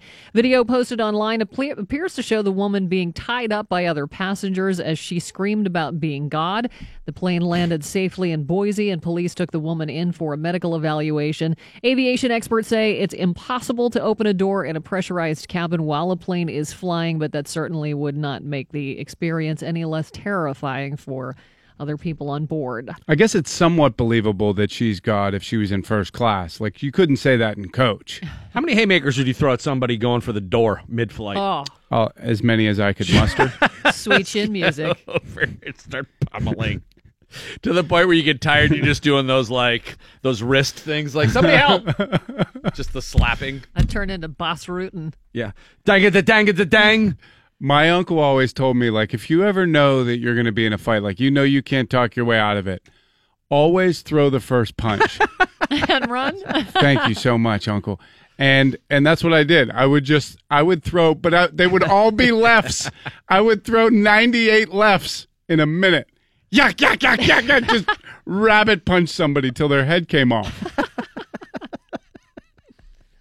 You That's can't great. open the door on a plane. Great uncle advice there. Well, she didn't know that. It really is. No, Think well, about it. It's true. If you're not getting out of it, you might as well get the shot in. If everybody's an amateur that's fighting, usually the guy who throws the first punch, if you know how to throw a punch, you're going to win. Yeah, this little advice for you kids today from Bill Crawford. We had Especially if you follow it up with 78 more punches. Rabbit punch. we had a self-defense class here last Friday. How'd that go? I learned a few things. What did you learn? I'm not telling. What do you think? You're going to use it on me? Was it heel No. to the balls? Well, you can do that, yeah. Was Sean You go McDowell for in the class? He was not. Did Mark Madden take a self-defense class? No. Damn it. Not that one. I mean, maybe he should take one, but I'd give anything to see Mark Madden trying to do a karate move. And I thought they would have hired him as the assailant. I'm like, can't I just be Miss Piggy? Oh, yeah. She did too much of a wind-up, though. Karate Val. chop. You don't have that much time. To a pressure point in Yes. your neck? Yeah, right. I'll tell you the one thing. Did you get to punch anybody? Right here. No. Yeah. We sliced like slow motion. Yeah. Did What, that like stuff. the Vulcan grip? Like Where? Going for where the your jugular. glands are in your neck? Yeah. Okay. Like you just push up real hard there and Check to make sure show if they no have mercy. have a head cold Yeah. or not. If their glands are swollen. Yeah. Get through it. You Your need nose to and see a throat doctor. guy. Yeah. I always err on the side of mace is a Whoa. really good thing to have on you. Yeah. I used to carry that. And a whistle. Just because a loud noise just freezes anything for just a second. I always thought if I get in a fight, I would just do the hockey move and pull their shirt up over their head and start kneeing great her in the move. face. No? Not going to work? It's really hard to get it, especially if it's a tube top or something. Not much coverage. Yeah. It's harder than you think to pull that shirt up, I think. Well, especially if they have a tie-down strap. One time. You're not on skates. One time I got into a bar fight and this guy came charging at me. A lot of fights in your life. Yeah, Bill's a fighter. I've been in a few. And this guy charged me and I ripped his shirt off and he had a Mr. Bubbles t-shirt on underneath it. And the fight stopped for a second because I had to just, acknowledge what undershirt is that? Mr. Bubble. piss You him didn't off? think you were going to get in a fight tonight, did you? Mr. Bubbles. Were you fighting Mr. Clean? And then he beat the snot out of me. Did he really? Oh, it's the worst. Yeah, I Getting shouldn't beat have up by teased him Mr. about Bubble. that. Yeah. Did he go, when you were like on the ground, they go, glug, glug, glug, down the drain, dude. No, I'm going to clean the floor with you. Or did he not? Do they only do that in movies? Was it Mr. Bubble like the bubble bath? Yeah. Mr. Bubble in the tubble, it'll get you squeaky clean. That Mr. Bubble? Yes. Oh, dude. Speaking of fights, charges are being filed in New York against 4 people after a wedding party brawl. Suffolk County police say dozens of people were involved in the fight, which broke out Saturday between a wedding party and some firefighters at East Wind Catering Hall in Wading River. It's not clear what exactly sparked it, but firefighters were at the same location. Bill's uncle was there. For another ceremony, and the two sides just started swinging at each other. Authorities say many of the 50 people who were involved were drunk, and multiple charges are expected. The groom was punched 3 times. Many were swearing and hitting each other. Not surprising. I'm going to go out on a limb and say that marriage is not going to last. I don't know what the ratio of fights at weddings per successful nuptials is. I would think it's low. I would think. Remember the one big brawl out in the North Hills? Yes. Wasn't there one at Station Square too? Yep. Yeah. I would like to Where know. the best man was like a cop or something? So there's some There was police some officer detail there, connection yeah. there, yeah. There was a whole bunch. The one in the North Hills was kind of fun though, because that one seemed to be like a Cecil B. DeMille movie. It was like hundreds of actors involved. For some reason, I always imagine like a huge fight with 50 people, always like the fight in Anchorman, where they just show up in a parking lot and somebody has a chainsaw, somebody has a whip. Start railing. Back in 2011, a guy on Twitter attempted something he called the Me versus Nuggets Challenge, which involves fans of the Cavaliers attempting to eat at least one chicken nugget for each point the Denver Nuggets scored during Cavs-Nuggets games, which I would think you would do that if you're a Nuggets fan, not a Cavaliers fan. But anyway, over the weekend, Cavs fan Joe Quinn accepted the Me versus Nuggets Challenge, but unfortunately for Joe, the Cavs were not playing very good defense. The Nuggets scored 126 points.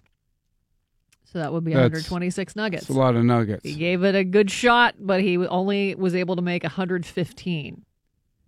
He was just 11 nuggets short of victory. If he's interested in making another attempt, though, the Cavaliers play the Nuggets tomorrow night. You know, Cleveland fans aren't the brightest. But at least they're not eating horse poop. You know? That is a step up. So, that's good. They did. Yeah, I know. Oh, you mean they've graduated from? Oh, yes. Okay, yeah. At least they're just eating regular nuggets instead of horse nuggets. Right. Do we need to get to our guest? No. Okay. We'll do one more.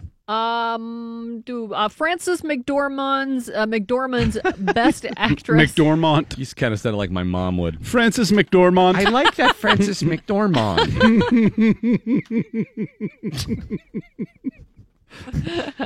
Her Best Actress Oscar was almost stolen. Police say 47-year-old Terry Bryant allegedly took the statue off her table during the Governor's Ball after party Sunday night. He actually posted a video of himself with it. He reportedly claimed to have won the Oscar for music production. Apparently, Wolfgang Puck's photographer saw him running out with it. He grabbed the Oscar out of his hands, but the suspect ran back into the party. Security spotted him again. He was arrested and booked on felony grand theft charges. Francis reportedly asked that he be let go, but authorities took him away anyway. And as you mentioned, Randy, ratings for the Academy Awards down 16% from last year, and this could be an all-time low. Wow. Nobody cares. Oscars. Nobody cares. I think it all depends on the movies and the movie stars that are going to be at the Oscars. Like when there's no George Clooney, Brad Pitt, like Meryl. Well, Meryl was there, but you know, when the biggest stars in Hollywood aren't in the movies, I agree with you. You know? Yeah, no, I think it's all about. They really should shorten it. Maybe that would get They more people have to shorten it. 4 hours. Just an idea. Maybe instead of just granting the awards to the best movies, you make them go through a wipeout course. I like it. Yeah. Or you know how there was like that March Madness bracket of Republicans in the primary, yeah, and they had a pre-debate for the debate. Yes, they should have a pre-show for the show, and give all the technical awards out there. Yeah, Well, like a play-in show. They do like the Science Awards. Patrick Stewart hosted them like a week before. So why don't they just why get them not all make out there? those long as hell? Yeah. Nobody's watching. Are they even Those televising guys got that? nothing to do. I mean, they're not even televising it, are they? Now, speaking of science, our next guest, Val, is I don't know. What, Vince, are you a senior in high school? Yes. All right. Vince is a senior in high school at Shadyside Academy. Yeah. And he is going to be featured on the Science Channel coming up. And what's the name of the show you're going to be on? It's on Outrageous Acts of Science. Outrageous Acts of Science. And Vince one day might be on the Academy Awards getting one of those scientific awards, Val, because Vince has built a flippin' tank. Vince, first of all, is it Lazarus or Lazarus? Lazarus. Vince Lazarus joining us right now, who is he's a DVE listening high school kid who they did a story on him on Channel 4, and it was pretty remarkable. I'm glad he likes us. He is a tank. First of all, how old are you? I'm 18. I turned 18 in September. So how long have you been building stuff? Like, you're pretty mechanically inclined, and I know this isn't your first motorized creation. What else have you built? Yeah, I've always been kind of very hands-on, working with building all sorts of different stuff. And I built a go-kart earlier in my high school career, and then after that was how fast could the go-kart go? It could probably go 25, maybe 30 miles an hour. That's fast. Yeah, it's kind of fast when you're hanging out in a go-kart. Okay, then what did you do? Then after that was the tank, and that I spent, I think, 14 months on total. So the second thing you built was a tank? The second big thing, yeah. All right, so for those who are like scratching their head right now, this is not, you didn't build like a humongous World War II tank. Well, it's World War II era, but it's a Pershing tank, right? Yeah, it's a 40% scale replica. Okay. So And you can climb into it and drive it around and everything. All right. What the hell made you want to build a tank? Well, I was looking for ideas for a project, and I saw some videos of other people who had built like 40 or 50% scale tanks like that, and I thought it was just so awesome. I should give it a try. Is there like a tank kit you can buy? Because I know some people build their own log homes and they get these huge kits. Or did you do it all from scratch? There really isn't any type of kit you can do for something like this. Me and other people who have done this, it's all completely from scratch. All right. So, I mean, we need your powers for good. Can you figure out how to fill potholes in town with that tank? Can you put like asphalt in the barrel and just shoot them? Maybe that'll be my next thing to work on. So, does the gun work on this tank? Yeah, it's a potato cannon. Nice. And it'll shoot a potato probably about 400 feet. Oh, my God. So you got to be a master welder too, right? Yeah, well, welding was really what got me into all of this. My dad taught me how to weld when I was 16. Oh, God. That's what kind of got the ball rolling. Your dad is the best. God, I wish I knew how to do stuff like this. All right, so you're a 16-year-old kid welding. Do you have friends that come over and weld, or are you just like so far past what anybody else is able to do? You're basically like the Walter White of your high school now. I don't really have any friends who are like into the projects like this that I am, but they all love to see it and drive them around and stuff like that. Dude, you got to build another tank so you can have potato gun wars. That'll probably be a project for someday in the future. Building tank number 2. Yeah, taking everything I learned from this one to build a better one. So the Science Channel is coming to you for this Outrageous Acts of Science show. What did you already film it, or is that coming up? Yeah, they came and interviewed me over the summer, and the show is gonna air tomorrow at 11 p.m. Now, I'm betting people in your high school are giving you ideas for things to build going forward. Yeah, they all love seeing the projects I've come up with, and they all have their own ideas, and most of them are completely unrealistic, but it's still fun to hear. Like what? Oh, like submarines and stuff like that. Dude, if you could build, this is the perfect town for submarines. You got to make a scale submarine. Mm-hmm. Think of the stuff. Think of the antics you could pull off. Yeah, the visibility is great underwater here. Yeah, no problem. Well, you do some sort of night vision goggle thing or something. You're smart. You'll see through the chocolate milk? Yeah, the chocolate milk vision thing. So now what is next for you? What are you going to build next? One project I just finished is what I call the four-wheeled motorcycle. It's a motorcycle with 4 wheels all in line. What's the advantage of that? There's no advantage. It's just that it looks cool and no one's ever done it before. Is it harder to turn? It is. It has some issues driving, but it does drive, and you can drive it. All right, so it does draw a lot of attention. So where are you going to college? I don't know yet. I'm still waiting to hear from everywhere, but I'm definitely going to go for mechanical engineering, which doesn't surprise a lot of people. No, you should. See, are schools recruiting you? You got to be like one of the top prospects. They definitely enjoy seeing the projects I've built, and that definitely helps me out a lot because I actually have that hands-on experience. I'm surprised you're not being recruited right into the military-industrial complex. Yeah. And just skip the middleman and put you in there. You probably used to crush the science fair, like with those volcanoes and stuff. I mean, did you win a bunch of awards? And my school never really did science fairs like that. Oh, so, really? Yeah. So you just took it upon yourself to just start building things and figured I'm going to build a tank. Yeah, I've always just kind of been messing around in my free time with different things like that, and in the past few years is when I've really been getting into it. In this day and age of heightened awareness and people freaking out over people doing weird things, has anybody sat you down and talked to you and been like, why do you want to build a tank? Not really in the way you're saying, no. All right. Everyone when they see it, they're amazed at it. They all want to know the story behind it, but not really like that. I saw a video of you riding in the tank. How fast can the tank go? It's probably like 6 or 7 miles an hour, so like a fast walk. Will you put the DVE logo on it? Can we make it? Can we ride it in the St. Patty's Day parade and make it the DVE tank just for the day? And then we can put Sean Casey in it. Will Sean Casey fit in that thing? You think? He probably could. I mean, He gained a a big few guy. lbs since his playing days, but he can still probably. We could fit him in a potato gun tank. Yeah. It's perfect Irish. Hey, that's Irish fare. Yeah, The potatoes. Yeah, exactly. No famine. We're gonna shoot potatoes at you. Wait, that's Right. not actually potato famine meant all they ate Yeah. is potatoes. All right. Well, look, we'd love to have that in a parade. I don't know if that would work for you, but let's talk to your dad and get that figured out. All right. Good for you. Congrats. Yeah, tomorrow congratulations, night at 11 o'clock Yeah. on the Science Channel. Yeah. And you can also, if you want to see more of the tank, you can go to my YouTube channel, which is called Macro Machines. Man, your dad is a smart guy. I swear I wish I would have learned how to do any of this kind of stuff. It seems like it's such a lost art. He's very supportive of all this stuff I'm doing. He's supportive of your tank habit? Yeah. All right, good. All right, man. Well, keep making cool stuff and continued success to you, Vince. Yeah, thanks so All much right, for having me on. Sure thing, buddy. Get to school. All right. All right. Senior in high school, making tanks.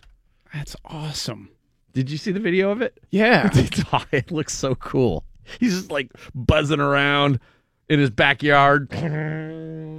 I remember having machine operations in high school, and the kids used to go in the welding booth and just smoke J's. I was just gonna say the difference between his friends and the way he's brought up is he's building tanks with a potato gun attached to it. Like if my friends would have saw that, they'd be like, "Dude, let's shotgun joints from the other side of the. Get in the tank, dude. We're all gonna get in there, dude.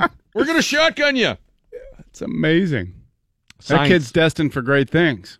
I really want to have that tank for the parade. How funny would it be to have Sean Casey with a little like Irish helmet? The problem is, What's an Irish logistically, I don't know. Just have like shamrocks on it. It'd just be like bright green. it's too late to register. You have to register every vehicle. I don't have to do anything. Well, when you have a tank, I mean, That's you right. can be pretty Probably wanna let persuasive. them know. We're going full stripes on this one. We're just taking it over. Vince Lazaris, congrats to him. That's a great story. Mike Lang, we're going to wish him a belated 70th birthday coming up at 8:45. Billy Gardell hanging out with us in the 9 hour. The Le'Veon Bell saga continues. Mike Pursuta has that for you, plus a recap of last night's Penn OT win. Schultze getting the game winner with the open net there. That's next on Friends. DVE Sports. Mike Pursuta with your sports right now on the DVE Morning Show. By the way, it should be noted that Outrageous Acts of Science show is on at 10 p.m., not 11. The one that our friend is on, Vince Lazaris. All right. Adjust your DVRs accordingly. He does a lot of good things good, but he's bad at television time. Hockey time. Sports is brought to you by Emporio, a meatball joint. Let's talk Le'Veon Bell first. Okay. Football time. Penguins did beat Calgary 4-3 in overtime. They played kind of slappy, but they won. Got the 2 points. Le'Veon Bell making some more noise with Jeremy Fowler of ESPN.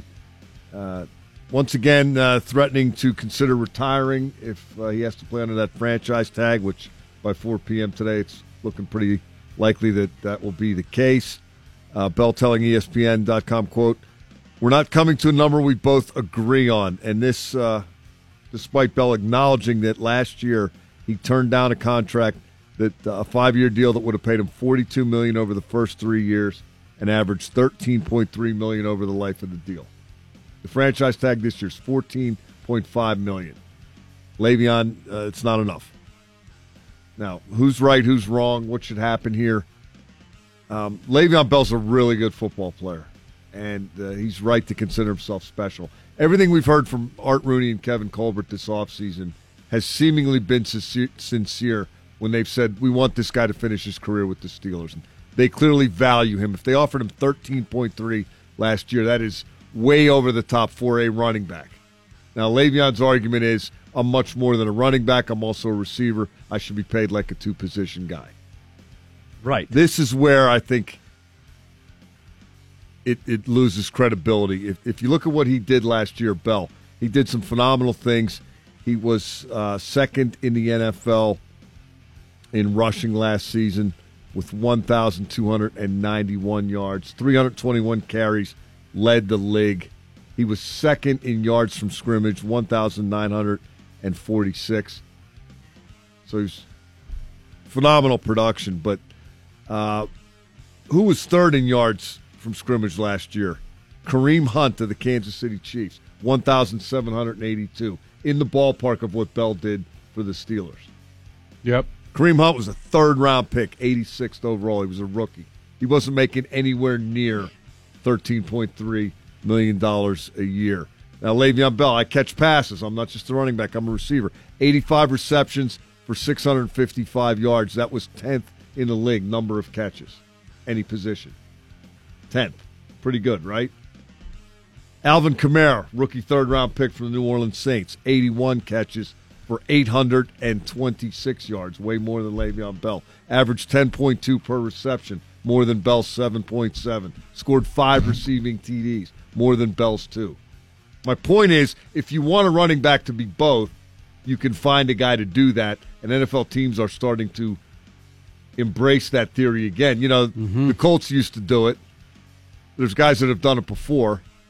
But, Mike, you're paying for not having to go out there and be that gold miner. I mean, what you described as an exception, not a rule. Those are really hard to find. Are they?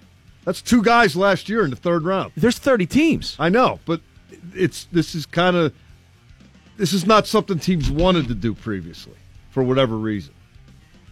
It used to be the backs ran and the receivers and tight ends caught, and that was just the way. You know, you do the occasional check down to get out of a blitz or throw it to a flat receiver and see what he can do. Now these guys are running routes and they're going down the field. The game is changing that way.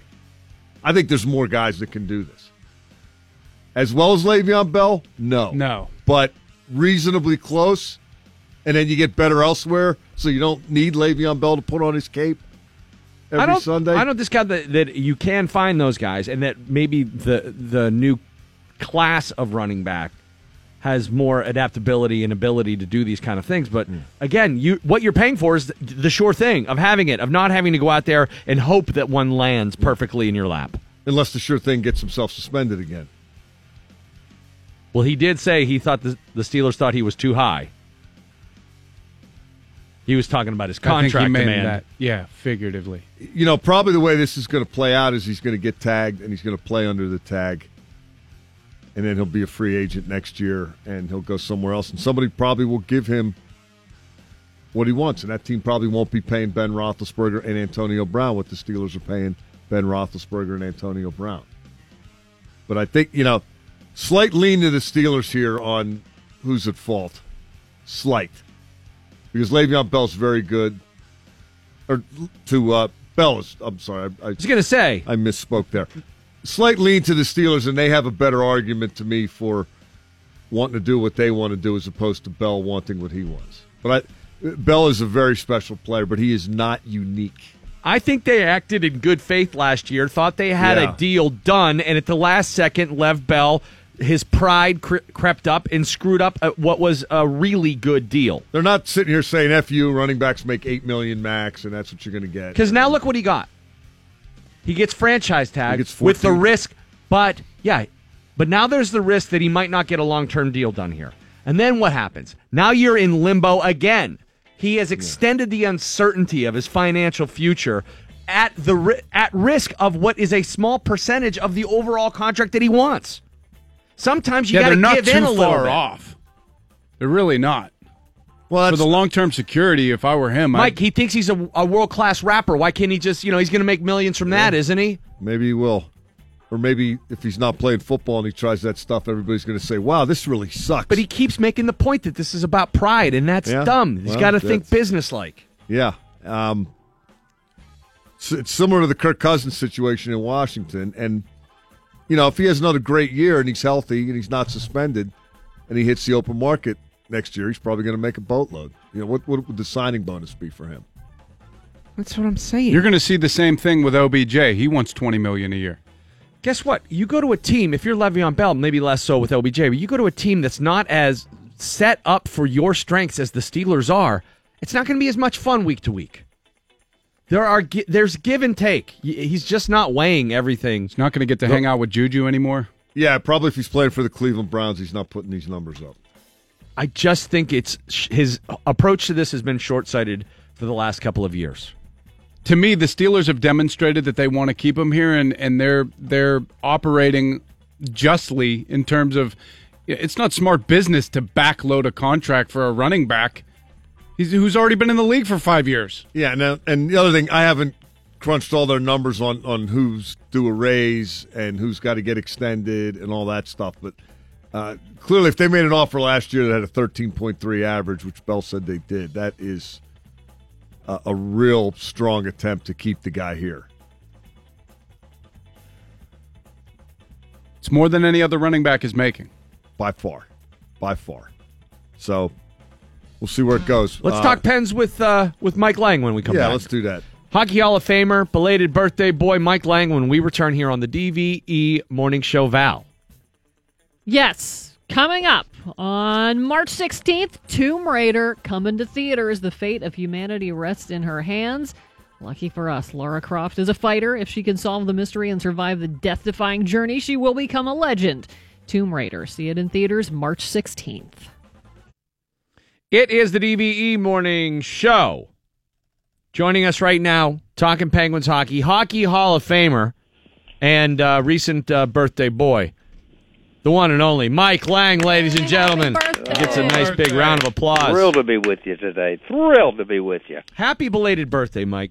Yeah, I'll take that one. You know, this is in increments of 10. This one's up there, so I can remember my 30th birthday when I came here. I didn't think I'd survive 3 more years after that night. Steve Blass will do that to you. Oh, my goodness gracious. That was one I never, ever forgot. And so there's been some special ones, and fortunately it was, at home and a lot of fun, and people were wonderful. And in this world of social media, I'm kind of taken aback. I don't participate in it, but I know it works because the phone has not stopped lighting up and well wishes. So to all the people that did send things and are part of it, thanks so much. I appreciate it. It was a pretty special birthday. In all these years, now I have worked in this town about a third as long as you have, or possibly less. But I know that there are times when I have to check myself to make sure that I am maintaining the right amount of passion for certain things that I do. Yep. Yeah, you have to. I mean, it's you know why you have that passion, Randy, though. But you can't help yourself, and I can't either. I think. Well, that's what I was going to ask you. Do you ever feel it waning in any way? I don't, because I just demand too much of myself, and wanting to present it, and it's fun for me, and I think it's fun for you or anybody that's in what we would call the entertainment business too.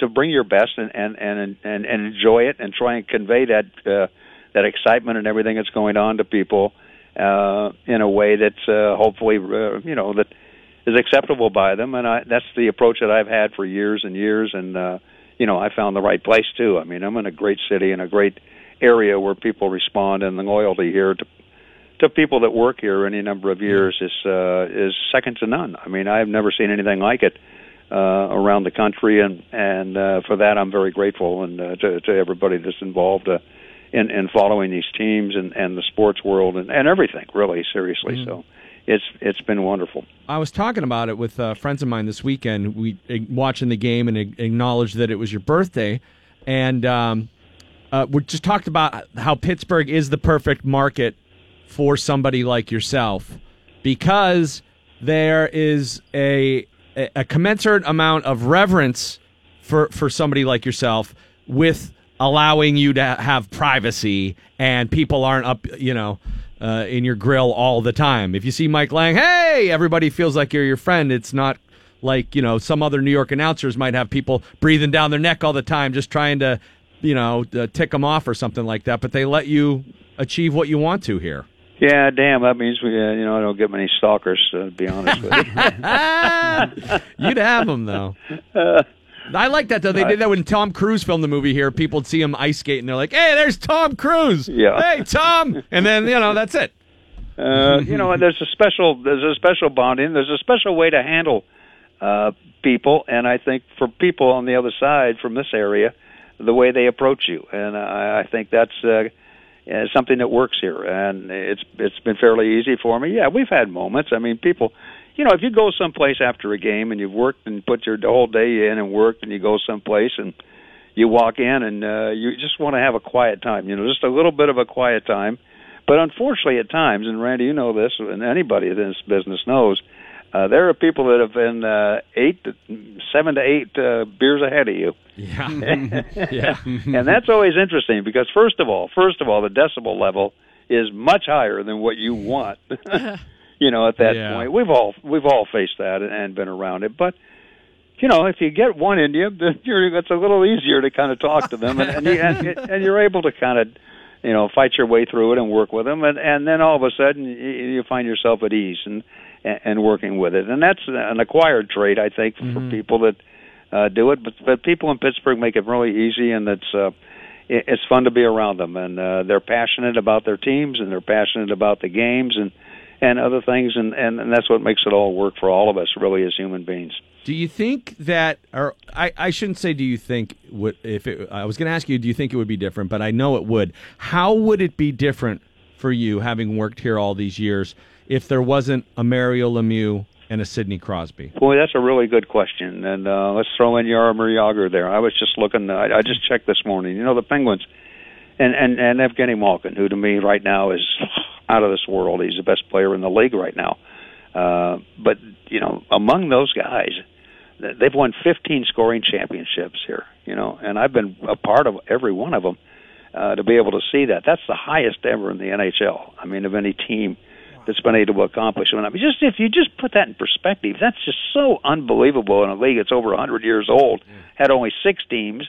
Do you understand what I'm saying? That this is like amazing, really, and 31 teams now, and threatening to get another one with Gino, chasing the Kucherov of Tampa. It's an amazing thing, the talent that's come through here, and I don't hide anything. What success that I've had is really basically predicated on what the players have done here, the team, and what's happened, because it makes it better when you're winning, and the response is much more positive. So I owe a lot to the players and everybody that's been through here, good and bad years, and being able to kind of refine my trade and work with it. But there's just so much that's been here, and I don't want to beat a horse here and say don't take it for granted, but I am, because it's something that's pretty special that you've had here for many, many years, and don't lose sight of it. Don't forget what you've seen. And if you haven't seen the great ones play yet, go see Malkin and Crosby, just to give yourself a chance to see these guys live, before they hang them up and put it away. And that's not going to be too far away. Yeah. We all probably should just enjoy the moment, and the cups too. They've picked up 5 cups. It's tough to fight the success that they've had. Yeah. And you're surrounded with people who have that passion too. The old 2-9er who cut his broadcasting teeth in the booth with you. You would have been forgiven had you given him short shrift, but here you brought along a guy who has become not only just a passionate play-by-play or a color analyst, but he's an ambassador for the team in a lot of ways. Oh, he definitely is. He's a key guy in that whole cog that the Penguins have in their approach to people and handling them. He's a superb human being, and he is always willing to help. And he has become an accomplished broadcaster. I'm telling you right now, I'm being very straight up front. He's learned his trade, and he is really one of the best going right now, and I'm proud of that. I've had a number of guys that have come through, and even the great Edzo, who's going to work tomorrow night, by the way, coming back from his cancer treatments in Philadelphia on the national broadcast. So that's great good news. Yeah, it is. But those guys that I work with and everything, to see the success that they've had, and the way they appreciate the working relationships that we've had, that makes it kind of really worthwhile too. And I like seeing that. To a point, I like to see the old 2-9er jumping out of the booth when a goal scored. Hold your tongue till I'm done. Oh yeah, but he was fist pumping and going pretty good. So even the last 2 games. That's another thing. How many great games have we had for the fans to go and see? Really. Yeah. Oh, awesome this year. Awesome. What do you now? We've had a little bit of a sample size to judge the Brassard acquisition. This is important for a lot of reasons. Jim Rutherford was really hell-bent on getting him, and flexibility played a big role in that because, he's able to play some special teams, but, there's some attrition here. One of these guys could be out a couple of games, and he can move up and down the line. Well, you're reading it because, depth is an important part in particularly the playoffs. I mean, you're thinking now playoffs, and you do really from the start of the year and how you build your team and what it would take to win a 7-game series. And Brassard would fit into that quite nicely, to be honest with you, because you don't know what's going to happen. And the other thing is that Mike Sullivan knows a little bit about Brassard, and Brassard's playing center now. But he if you look at the track record of Mike, and he's been tremendous here as a coach, and he's not afraid to move people around. And I don't think I think there'll be a time when he plants him on a wing possibly, and he does some different things. And that's where you're going to get the real value, I think, out of Derek Brassard and what he can do. And he's going to gain his confidence. He's got to learn a whole new system, and it's an extensive system that he's worked with working under Mike. And it takes players, I would say, let's be honestly, about a month to kind of get comfortable in what they do. I mean, it's pretty demanding, and that time goes, and that'll be right around playoff time, so it should be good. But they're going to have their hands full because it's a tough thing to do, just to get into the playoffs and then to make your way through the 4 rounds to win a cup, and they'll be challenged. I mean, this league is so close now and so equal. And I watch the Western Conference teams come in here. I'm telling you, they're all great teams. They are good teams. That team last night, Calgary, may not get in the playoffs, but they are really a good hockey club. And so there's so many good teams that'll be putting their best out to try and win a cup.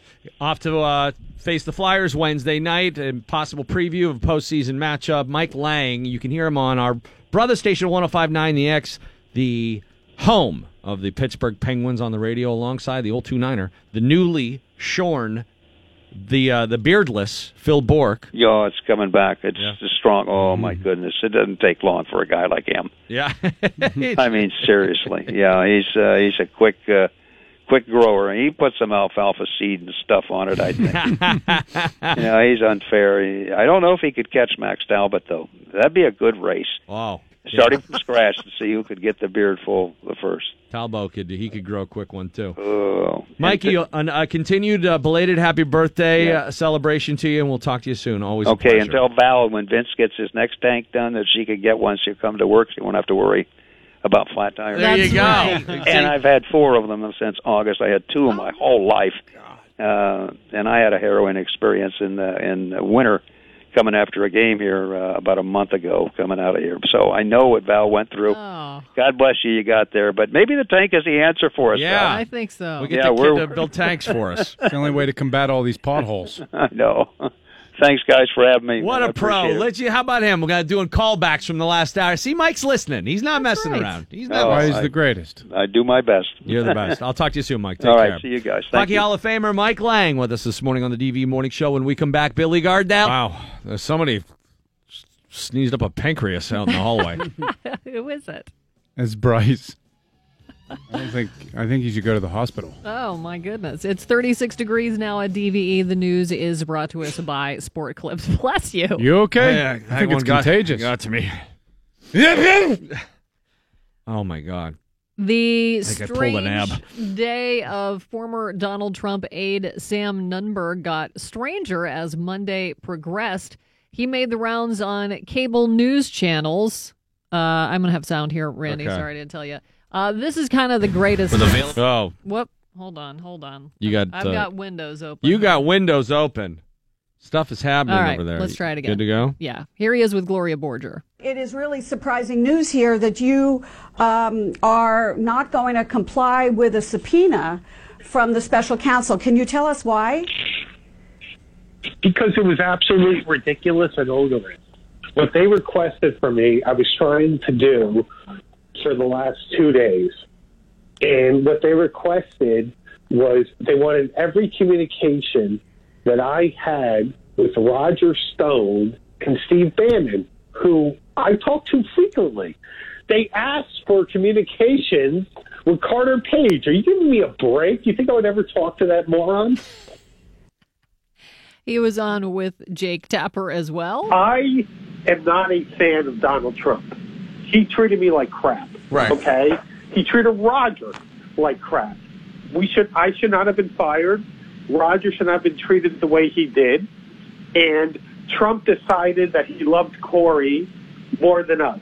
That's fine. Okay, it's old business. But the idea that I was colluding with the Russians, that Roger was colluding with the Russians to help Trump, all we were doing was trying to get Corey fired. This is like an episode of The Real Housewives. Well, this entire administration is a reality show. I mean, if they leave, they go on reality shows. And Sam Nunberg is on one of the biggest coke binges I've ever seen. Dude was like drunk on CNN. Billy Gardell joining us right now across the country in Los Angeles, California. Billy. Kai's family, hello. Good morning. Did Sam Nunberg end up filming an episode of Young Sheldon with you, or what? What do you mean? You didn't see that clown yesterday, Sam Nunberg? Oh yeah. No, I mean, I saw his interviews on CNN. If you'd have put a wick in his mouth, I think he'd have burned for a week. Yeah, he was lit. He looked pretty sauced up, didn't he? Well, he I guess Aaron Burnett asked him, like, I can smell liquor on your breath. He's like, no, I haven't been drinking. I'm just taking antidepressants. Yeah, and by antidepressants, I mean 100 proof. Here's when more. When you go on the national news and go, subpoena, I ain't paying attention to no subpoena. You've had a few pops. Here's more from his appearance on Jake Tapper's show. Shouldn't have to go back down to a grand jury. I'm spending a lot of money on legal fees. A lot of other people are. And granted, Donald Trump caused this because he's an idiot, because he decided to give an interview to Lester Holt the day after he fired James Comey, and then he decided to have the Russians in the Oval Office. You have to explain that one to me, because I'll never understand it. But I'm not going to be able to explain that to you, Sam. Okay. You know what? I'm going to tell you, I'm going to be the first one in history to flat out say, I'm not going. You're not going. I'm not going to the grand jury. He has backpedaled. Oh, yeah. Bet he has. As his lawyer called him. Hey, you're a stupid subpoena. Shut up. I'm not doing that. It's like when you know. This isn't like people inviting you out on a dinner date. When your friend's bitching because his wife is making him do something he doesn't want to do, and he's got the beer muscles. He's like, I'm not going. I ain't going to the mall. I ain't doing that. No way. This is like the wealthy version of Cops. That's how this is going to end. Oh, God. Apparently, I think he's resisting arrest from afar. I don't know whether it was on Fox or MSNBC. He called Sarah Huckabee Sanders a slob. A fat slob. You call her a fat slob. That's out of bounds. I don't like her, what are but you you doing? don't need to do that, you know? No, there's plenty of stuff to pick on her for. Off the You rails. pick on her stupidity and her denial. You don't need to take a shot at her because she's heavy. She lies every time she opens her mouth. But yeah, this guy, Nunberg, total joke. And he apparently has figured out that his boss, who he will literally go take a bullet for, Roger Stone's going to jail. It just really seems like he sees the writing on the wall here, and he's like, oh, God, Roger Stone's going to jail. And he's trying to protect him like it's a scene from No Way Out where Gene Hackman's congressional aide kills himself rather than having to indict his boss. I don't know, man. It's so weird. I every time you think one of these guys who's done something completely wrong, nothing happens. And that's what worries me. That's what really worries me. Yeah. There are no checks in place. So I hope that if they've done something wrong, and this guy certainly seems to be up to his neck in it, that he gets punished for it. But it just doesn't seem to happen, man. I don't know. Well, 5 people. I'm losing faith. 5 people have been indicted and 4 have pled guilty. Is that where we're at right now? The one thing about that is nobody's cutting deals unless you've given something up. You know what I mean? Yep. Like a lot of them have gotten lighter sentences than they should have or been charged with less than they would have And the only way you do that is if you're given to get. So I'm very patiently waiting to see how this all unfolds. I'm not very patient, but I am waiting. You have to be patient, my friend. Now, Bill's patient. I'm not. Bill is very... Bowie, are you patient, Bowie? Just letting it all play out, Bill. I'm just Let it play out. Just Let letting that it all out. play out. I'm enjoying it. It's fascinating to me. I don't know, man. It's scary and crazy.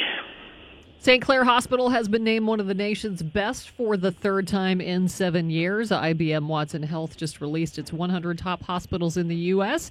Study that decides the list uses objective data, peer-reviewed methodology, and key performance metrics as factors in their decision. Remember that guy who was taking pictures of the nude model out in Monroeville? Yes. Last spring? No, what happened? Well, the photographer and his nude model are charged with disorderly conduct after that risque photo shoot at the Miracle Mile Shopping Center last April. Two reasons two red flags. One, he's looking for models on Craigslist. Yes. Two, he's shooting at the Miracle Mile. Yeah, she answered an ad on Craigslist. Meet me outside, Babies R Us. Was reportedly walking around. You got a fur coat? Walking around completely naked, except she was wearing like thigh-high stockings and heels or something. Somebody- in public, outside at the Miracle Mile Shopping You can't Center. be naked across the street from Willie's. Somebody drove past and Snapchatted it, and he has a walker. the photographer. He's an older guy. Yeah, he's got a walker. He's like leaning on his walker. He's like taking pictures and he's wobbling, and she's just sitting there naked in front of the DMV. Well, the photographer. Yeah, I'm a photographer. Sure, stand over there. The photographer is 64-year-old Michael Warnock. 22-year-old Chelsea Guerra is the photographer. Didn't we have her on the show? Yes, we did. Her as the model. I'm sorry. Yeah, we did. They were fined $300 after pleading guilty on misdemeanor charges of disorderly conduct, according to the Tribune Review. Other charges were dropped. Guerra says, like I said, she found the ad on Craigslist, and apparently she had done nude modeling before that. Yeah. In Bakery Square? Or like, does she only do it in strip malls? Perhaps you've seen some of our other photo shoots at the Boston market. Meet me in the waterfront outside of the Baby Gap. We're going to do a summer shoot down by the Mon. Right behind Red Robin at the waterfront. I just have to figure out how to get down there. The old pervert. The art van pulls up. He comes out. A critically endangered Sumatran tiger is dead after Indonesian villagers killed it thinking it was a mythological shapeshifter. Wait. Say that again. A critically endangered Sumatran tiger is dead after Indonesian villagers killed it thinking it was a shapeshifter. Oh. Wow. The tiger, later laid out on a wooden plank for display, had reportedly mauled a couple of residents who followed it into its den. The local authorities wouldn't go after the creature, so villagers cornered the tiger and killed it with a spear. It happened on March 4th, the day after United Nations World Wildlife Day this year that had a focus on protecting big cats. There are around only 400 Sumatran tigers left. Investigators say some of the organs had been removed, possibly for sale as traditional medicine. And they thought it was a shapeshifter. They just saw that Life of Pi. That's what they just saw. They seen that. I could have sworn that was a crow. A woman who gave Now they birth... just see some guy like that they thought it was, like walking down the street eating an apple. They're like, "Is that Lenny?" I don't know. I went back to the old guy voice there, but Yeah, the old guy voice is fun to do. I want to take pictures of the naked shapeshifter. A woman who gave birth to a son last year found she was producing more breast milk than her son could drink, so she started selling it to bodybuilders. I'll buy some. Bodybuilders. Come on, man. Posting around online. That's muscle milk. That's muscle milk. Just do an Rafaela. extra set of reps, will you, please? Poking around online, Rafaela Lamprou found that some bodybuilders felt that drinking human breast milk gave them a competitive edge, so she started providing it to them and making big money. So far, she says she's sold over 130 gallons and earned more than $6,000. Wow. Is that legal? You okay to do that? Is that all right? Well, I know they have breast milk banks, like for babies, for the mothers who don't produce enough milk. Yeah. But I don't know about selling it to bodybuilders. So she's bottling this and selling it. She's not like feeding these guys from the tap. Yeah, I don't think so. I think you can talk guys that are like, gym rats that are nuts obsessed like that. I think you can talk them into anything. Yeah. I literally you go, say, bub, you want to get even bigger? Eat this chunk of coal. And I think they'll bite on it. I really do. Right. Bill and Billy. Yes. Have you guys had the talk with your kids? Bill Crawford, your kids might be a little young, but we have that on the radar. We've started opening discussions, and we've also had some talks about self-care. That's where we're at. well, it can be uncomfortable for parents and kids. So a couple in the UK recently posted on a website for childcare professionals looking to hire someone else to explain the birds and the bees to their kids so they don't have to. They're offering just under $3,500 for the job. They want a licensed child care professional to do it. They want their stand-ins to talk about a range of topics including sex, gay sex, STDs, condoms, consent, male and female anatomy, periods and pregnancy, as well as transgender and non-binary gender identities. Is there different packages you can get? Like, is this like school pictures where like you can uncheck some boxes? Kings. They have 2 kids, a 7-year-old son and an 8-year-old daughter. My mom gave me books. It was like a 4-book series. She's like, "This is in case you have any questions." And I'm like, "Oh." I mean, that's about as personal as we were going to get on that topic. Mm-hmm. I watched the after-school special, My Mom's Having a Baby. Well, I just told her we had HBO. I didn't need to look at the books. You got to step up, man. You can't have 2. You think it's awkward for a parent to do. You're just going to have, "Hi, this is Klaus and Frida." Yeah. And I'll be back in an hour. You can't. You got to step up and talk to your kids, man. I don't know what I'm going to say. I mean, in this current climate, I'm going to be like, birds and the bees. Okay. Sometimes, I don't know, bees just going to pull his stinger out and make you watch him pollinate a plant. I don't know what to tell you. Well, I believe in education, man. I believe in knowledge and facts and acknowledging that it's a weird this is going to be the weirdest conversation we have, but it's about knowledge and facts, man. You have to know these things. You have to be armed with education so that emotion and urge don't cause you to put yourself in a strange situation or a situation you are not ready to handle. I think it would bring you closer to your kids if you do it, especially if they recognize the awkwardness on your end. If they're like, "Oh, look at mom and dad being vulnerable." Okay. You are 100% right, Randy. Anytime I've had to have a tough talk with Will, I go, "Look, man, this is weird. We're not, this isn't something we're going to talk about every day, but we have to confront this together. We have to be okay to talk to each other about this stuff." See, I don't know because and I always tell them too. I said, secrets keep you sick. That's where shame lies. And when shame lies there, you'll do anything to not face things, to not overcome things, to not experience things. So you have to be able to look things with you have to be able to put a flashlight on things, even the weird, hard things, especially those things. And I think it's different with every child. Like Kennedy, whenever I say to her, like, "Oh, you got your eye on any boys at school?" She'll be like, "Dad, shut up! Stop!" But like, if I ask my other daughter, Emmy, she's like, "Yeah, I got a couple. Like, I got this one boy I like, and then I got a backup." I'm like, "You got side pieces? What's going on here?" Back up. She's like, "Yeah, one of them carries my book. Right. The other one pushes me on the swing." Yeah, exactly. I work them in shifts. Yeah. They're all so dumb, huh, Dad? Yeah, honey. So you want stupid. some ice cream? They're dumb, but don't trust them. Don't underestimate them. My sister has the same dynamic with her girls, her first 2 girls when they were coming up, and the second one who's like, "Yeah, I have like 8 boyfriends." She would always just look at me and she would go, "State school."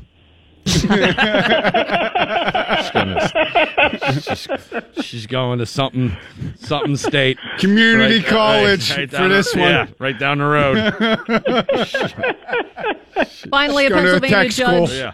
A Pennsylvania judge has refused to dismiss the sexual assault case against Bill Cosby. His attorneys were in a Pennsylvania courtroom yesterday asking the judge to toss that case. They argued that telephone records and other evidence show Cosby's alleged assault on a former Temple University women's basketball administrator in 2004 could not have happened when prosecutors say it did. His lawyers say the evidence they have found shows he wasn't even in Pennsylvania at the time.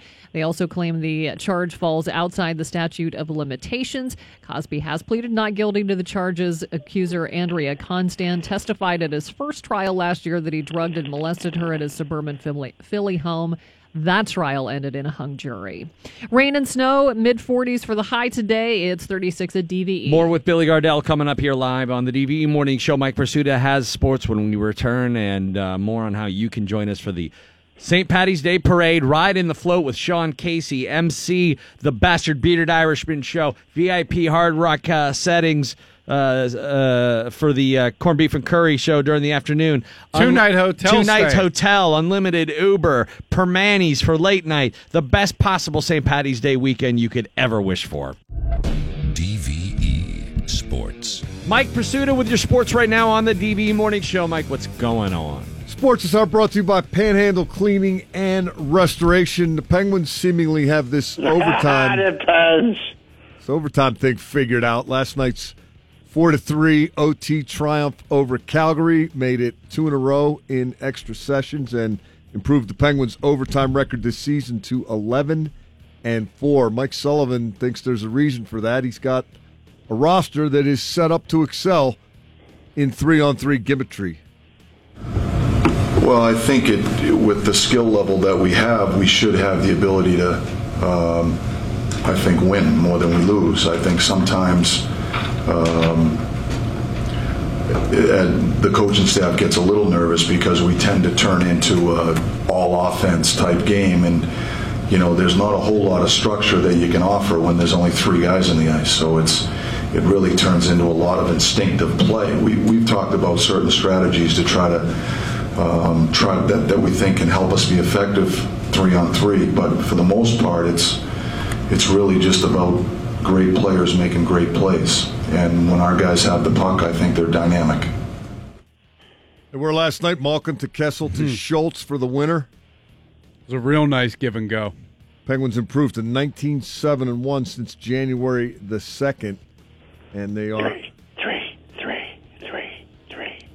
Does 4-on-4 still have like some weird gym class kind of vibe to them? 3-on-3. 3-on-3, I'm sorry. Yeah, I don't like it at all. I would prefer decide what is a reasonable amount of overtime and then go to a shootout after that. I'm not into the 3 and 4 overtime games either because I think they just become ridiculous. But this stuff goes away in the playoffs as 3-on-3, so the Penguins are going to have to do a little better job, a little more consistently during the 5-on-5 stuff, because that's what they're going to have to be really good at soon enough. But for now, they are 1 point behind the Caps. Washington's got 81 points to lead the Metropolitan Division, Pittsburgh with 80. Philadelphia with 79, and the Devils with 74. The Pens are at the Flyers on Wednesday night. Le'Veon Bell telling ESPN's Jeremy Fowler yesterday that... this is a mess. This is a mess. He's still willing to consider not playing at all as opposed to playing on the franchise tag that Bell anticipates receiving by today's 4 p.m. deadline. Said Bell, quote, "We're not coming to a number we both agree on. They are too low, or I guess they feel I'm too high." If they think Le'Veon Bell's too high, it wouldn't be the first time. Yeah, he's been too high a couple times. Bell playing hardball with the media, but trying to woo and influence the hearts and minds of Steeler Nation on Twitter. He tweeted yesterday, "Pittsburgh, the city that took in a 21-year-old kid from small-town Ohio, the city I battled through adversity in, the city that I became a man in. I love everything about being a Pittsburgh Steeler, and I want nothing more than to finish the rest of my career in Pitt." Apparently he wants $15 million a year, more than he wants a little bit more. finish his career in Pitt. But smart money's on this playing out the way it did a year ago. Bell getting the franchise tag and Bell skipping training camp and then Bell showing up. And then the Steelers doing what they can in the regular season with Le'Veon Bell, a major focal point of the offense. It's a bad look at best for Le'Veon Bell, and it's probably not wise. It's not a great look for the Steelers either, in that they are trying to move away from drama, and this will be a constant source of it. I don't know what they could do about it. I mean, like I said... Well, they could cut him loose. Or they could tag him and trade him. I'm not saying they should. I'm just saying... Who's going to take somebody on a 1-year tag, no future, and have a $14.5 million hit for 1 year? Somebody that thinks they're running back away from winning the Super Bowl? Hello? Not saying they should do that. I'm just saying there are options. Billy, can you not hear us? I can. Oh, You got me? Yeah, when you said hello, I thought maybe you dropped out there. No, I was just making a point. Oh. That's ridiculous. I thought you were like, is anybody listening to me? Hello? No, that'd be like, I'd say, can you hear me? All right, that's better. West Virginia checks in at number 18 in the latest AP college basketball top 25. The Mountaineers will be in action in the Big 12 tournament at 9 p.m. Thursday against Baylor. Pitt takes on Notre Dame today in the ACC tournament. It's approximate 2 o'clock tip-off. The Panthers just lost to the Fighting Irish on February the 28th. That completed their 0-18 ACC regular season. Duquesne's got Richmond Thursday in the Atlantic 10 tournament. John Gassaway of ESPN.com has gone through the entirety of college basketball, and he's come up with 8 teams that he thinks have a chance to win the national championship. Those 8 teams are Arizona, Duke, Gonzaga, Michigan State, North Carolina, Purdue, Villanova, and Virginia. Pirates were 7-5 losers to the Braves yesterday in spring training action. Chad Kuhl got to start. The Bucks. He gave up 3 runs, all of them earned, and 5 hits in 2 1/3 innings. Kuhl walked 2 and struck out 3. Trevor Williams had a rocky outing in relief. 3 innings pitched, 4 hits, 3 runs. All of those earned 1 walk and 2 strikeouts. Home runs for the Pirates from Starling Marte his first, Sean Rodriguez his third, Max Moroff his first, and Jordan Luplow his first.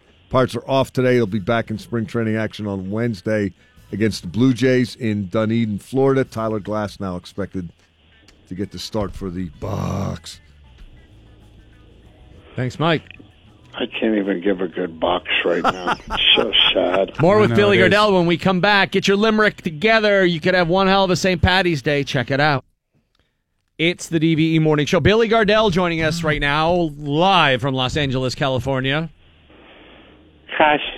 What'd you think of the Oscars with your the elite Hollywood snobbery festival that was going on out there? Yes, us horrible people out here in California. Yeah, Bill, you're an elite Hollywood snob. Oh, you Is that what I am? Is that how I come off? That's what I don't understand is so many people like you out there who busted their ass to be there. I mean, there are some people who are, born into that weird world out there, but, there's a lot of dudes like you. Me and O'Connell drove 2,000 miles in an LTD, and I made it to stardom, so I don't buy any of that. Yeah. I thought the Oscars were very good. I think Jimmy Kimmel's a very great host. I think he's been probably one of the best since Billy Crystal.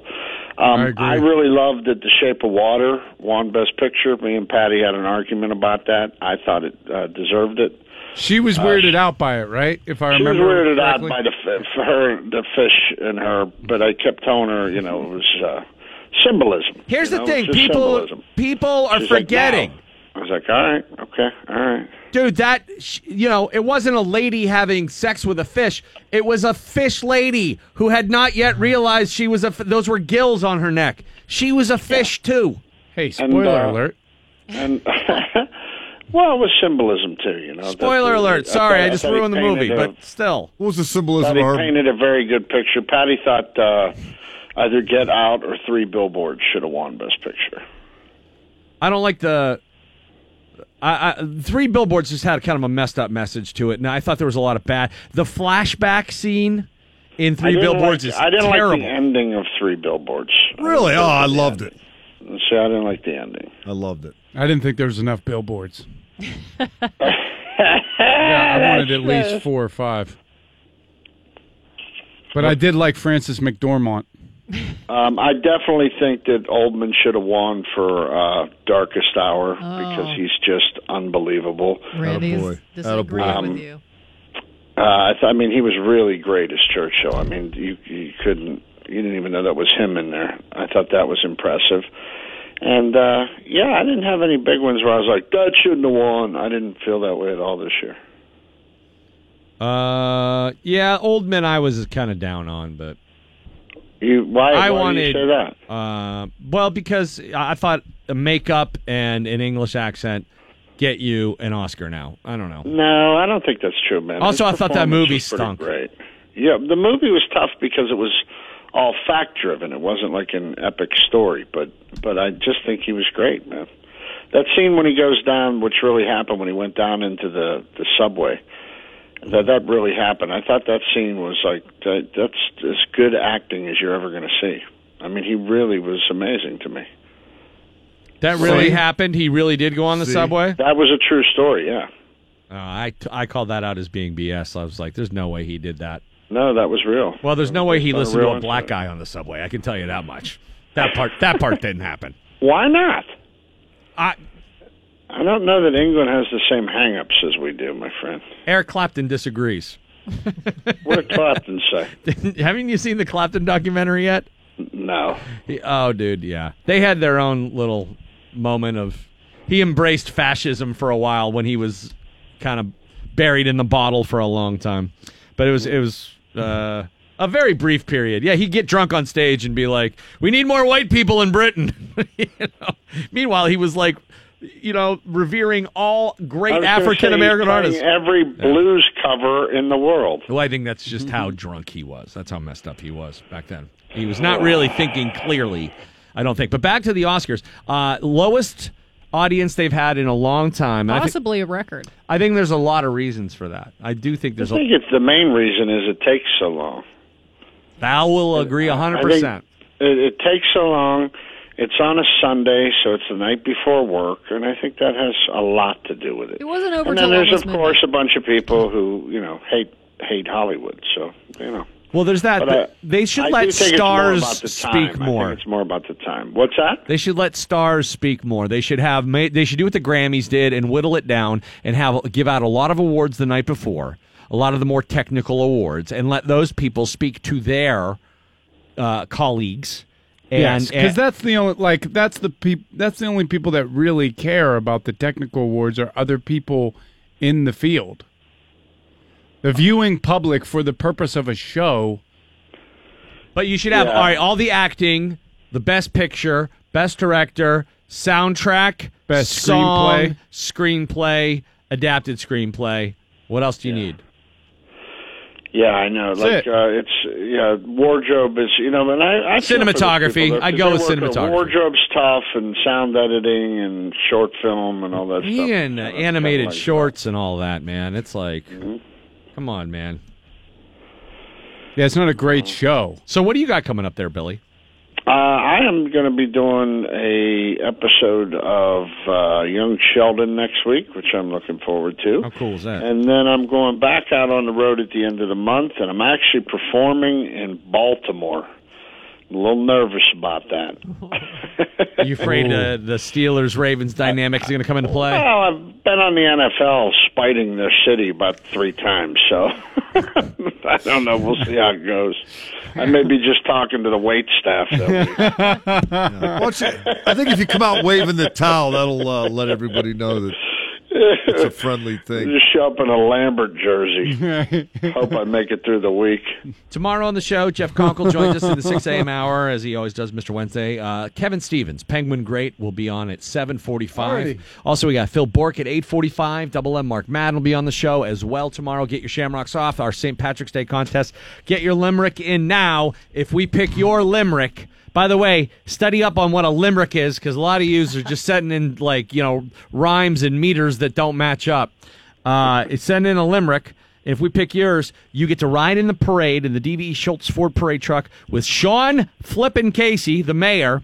Also, me and Bill will be there, and possibly Val. I don't know. Mikey, you taking a knee on that one? And you also get tickets to Bastard Bearded Irishman.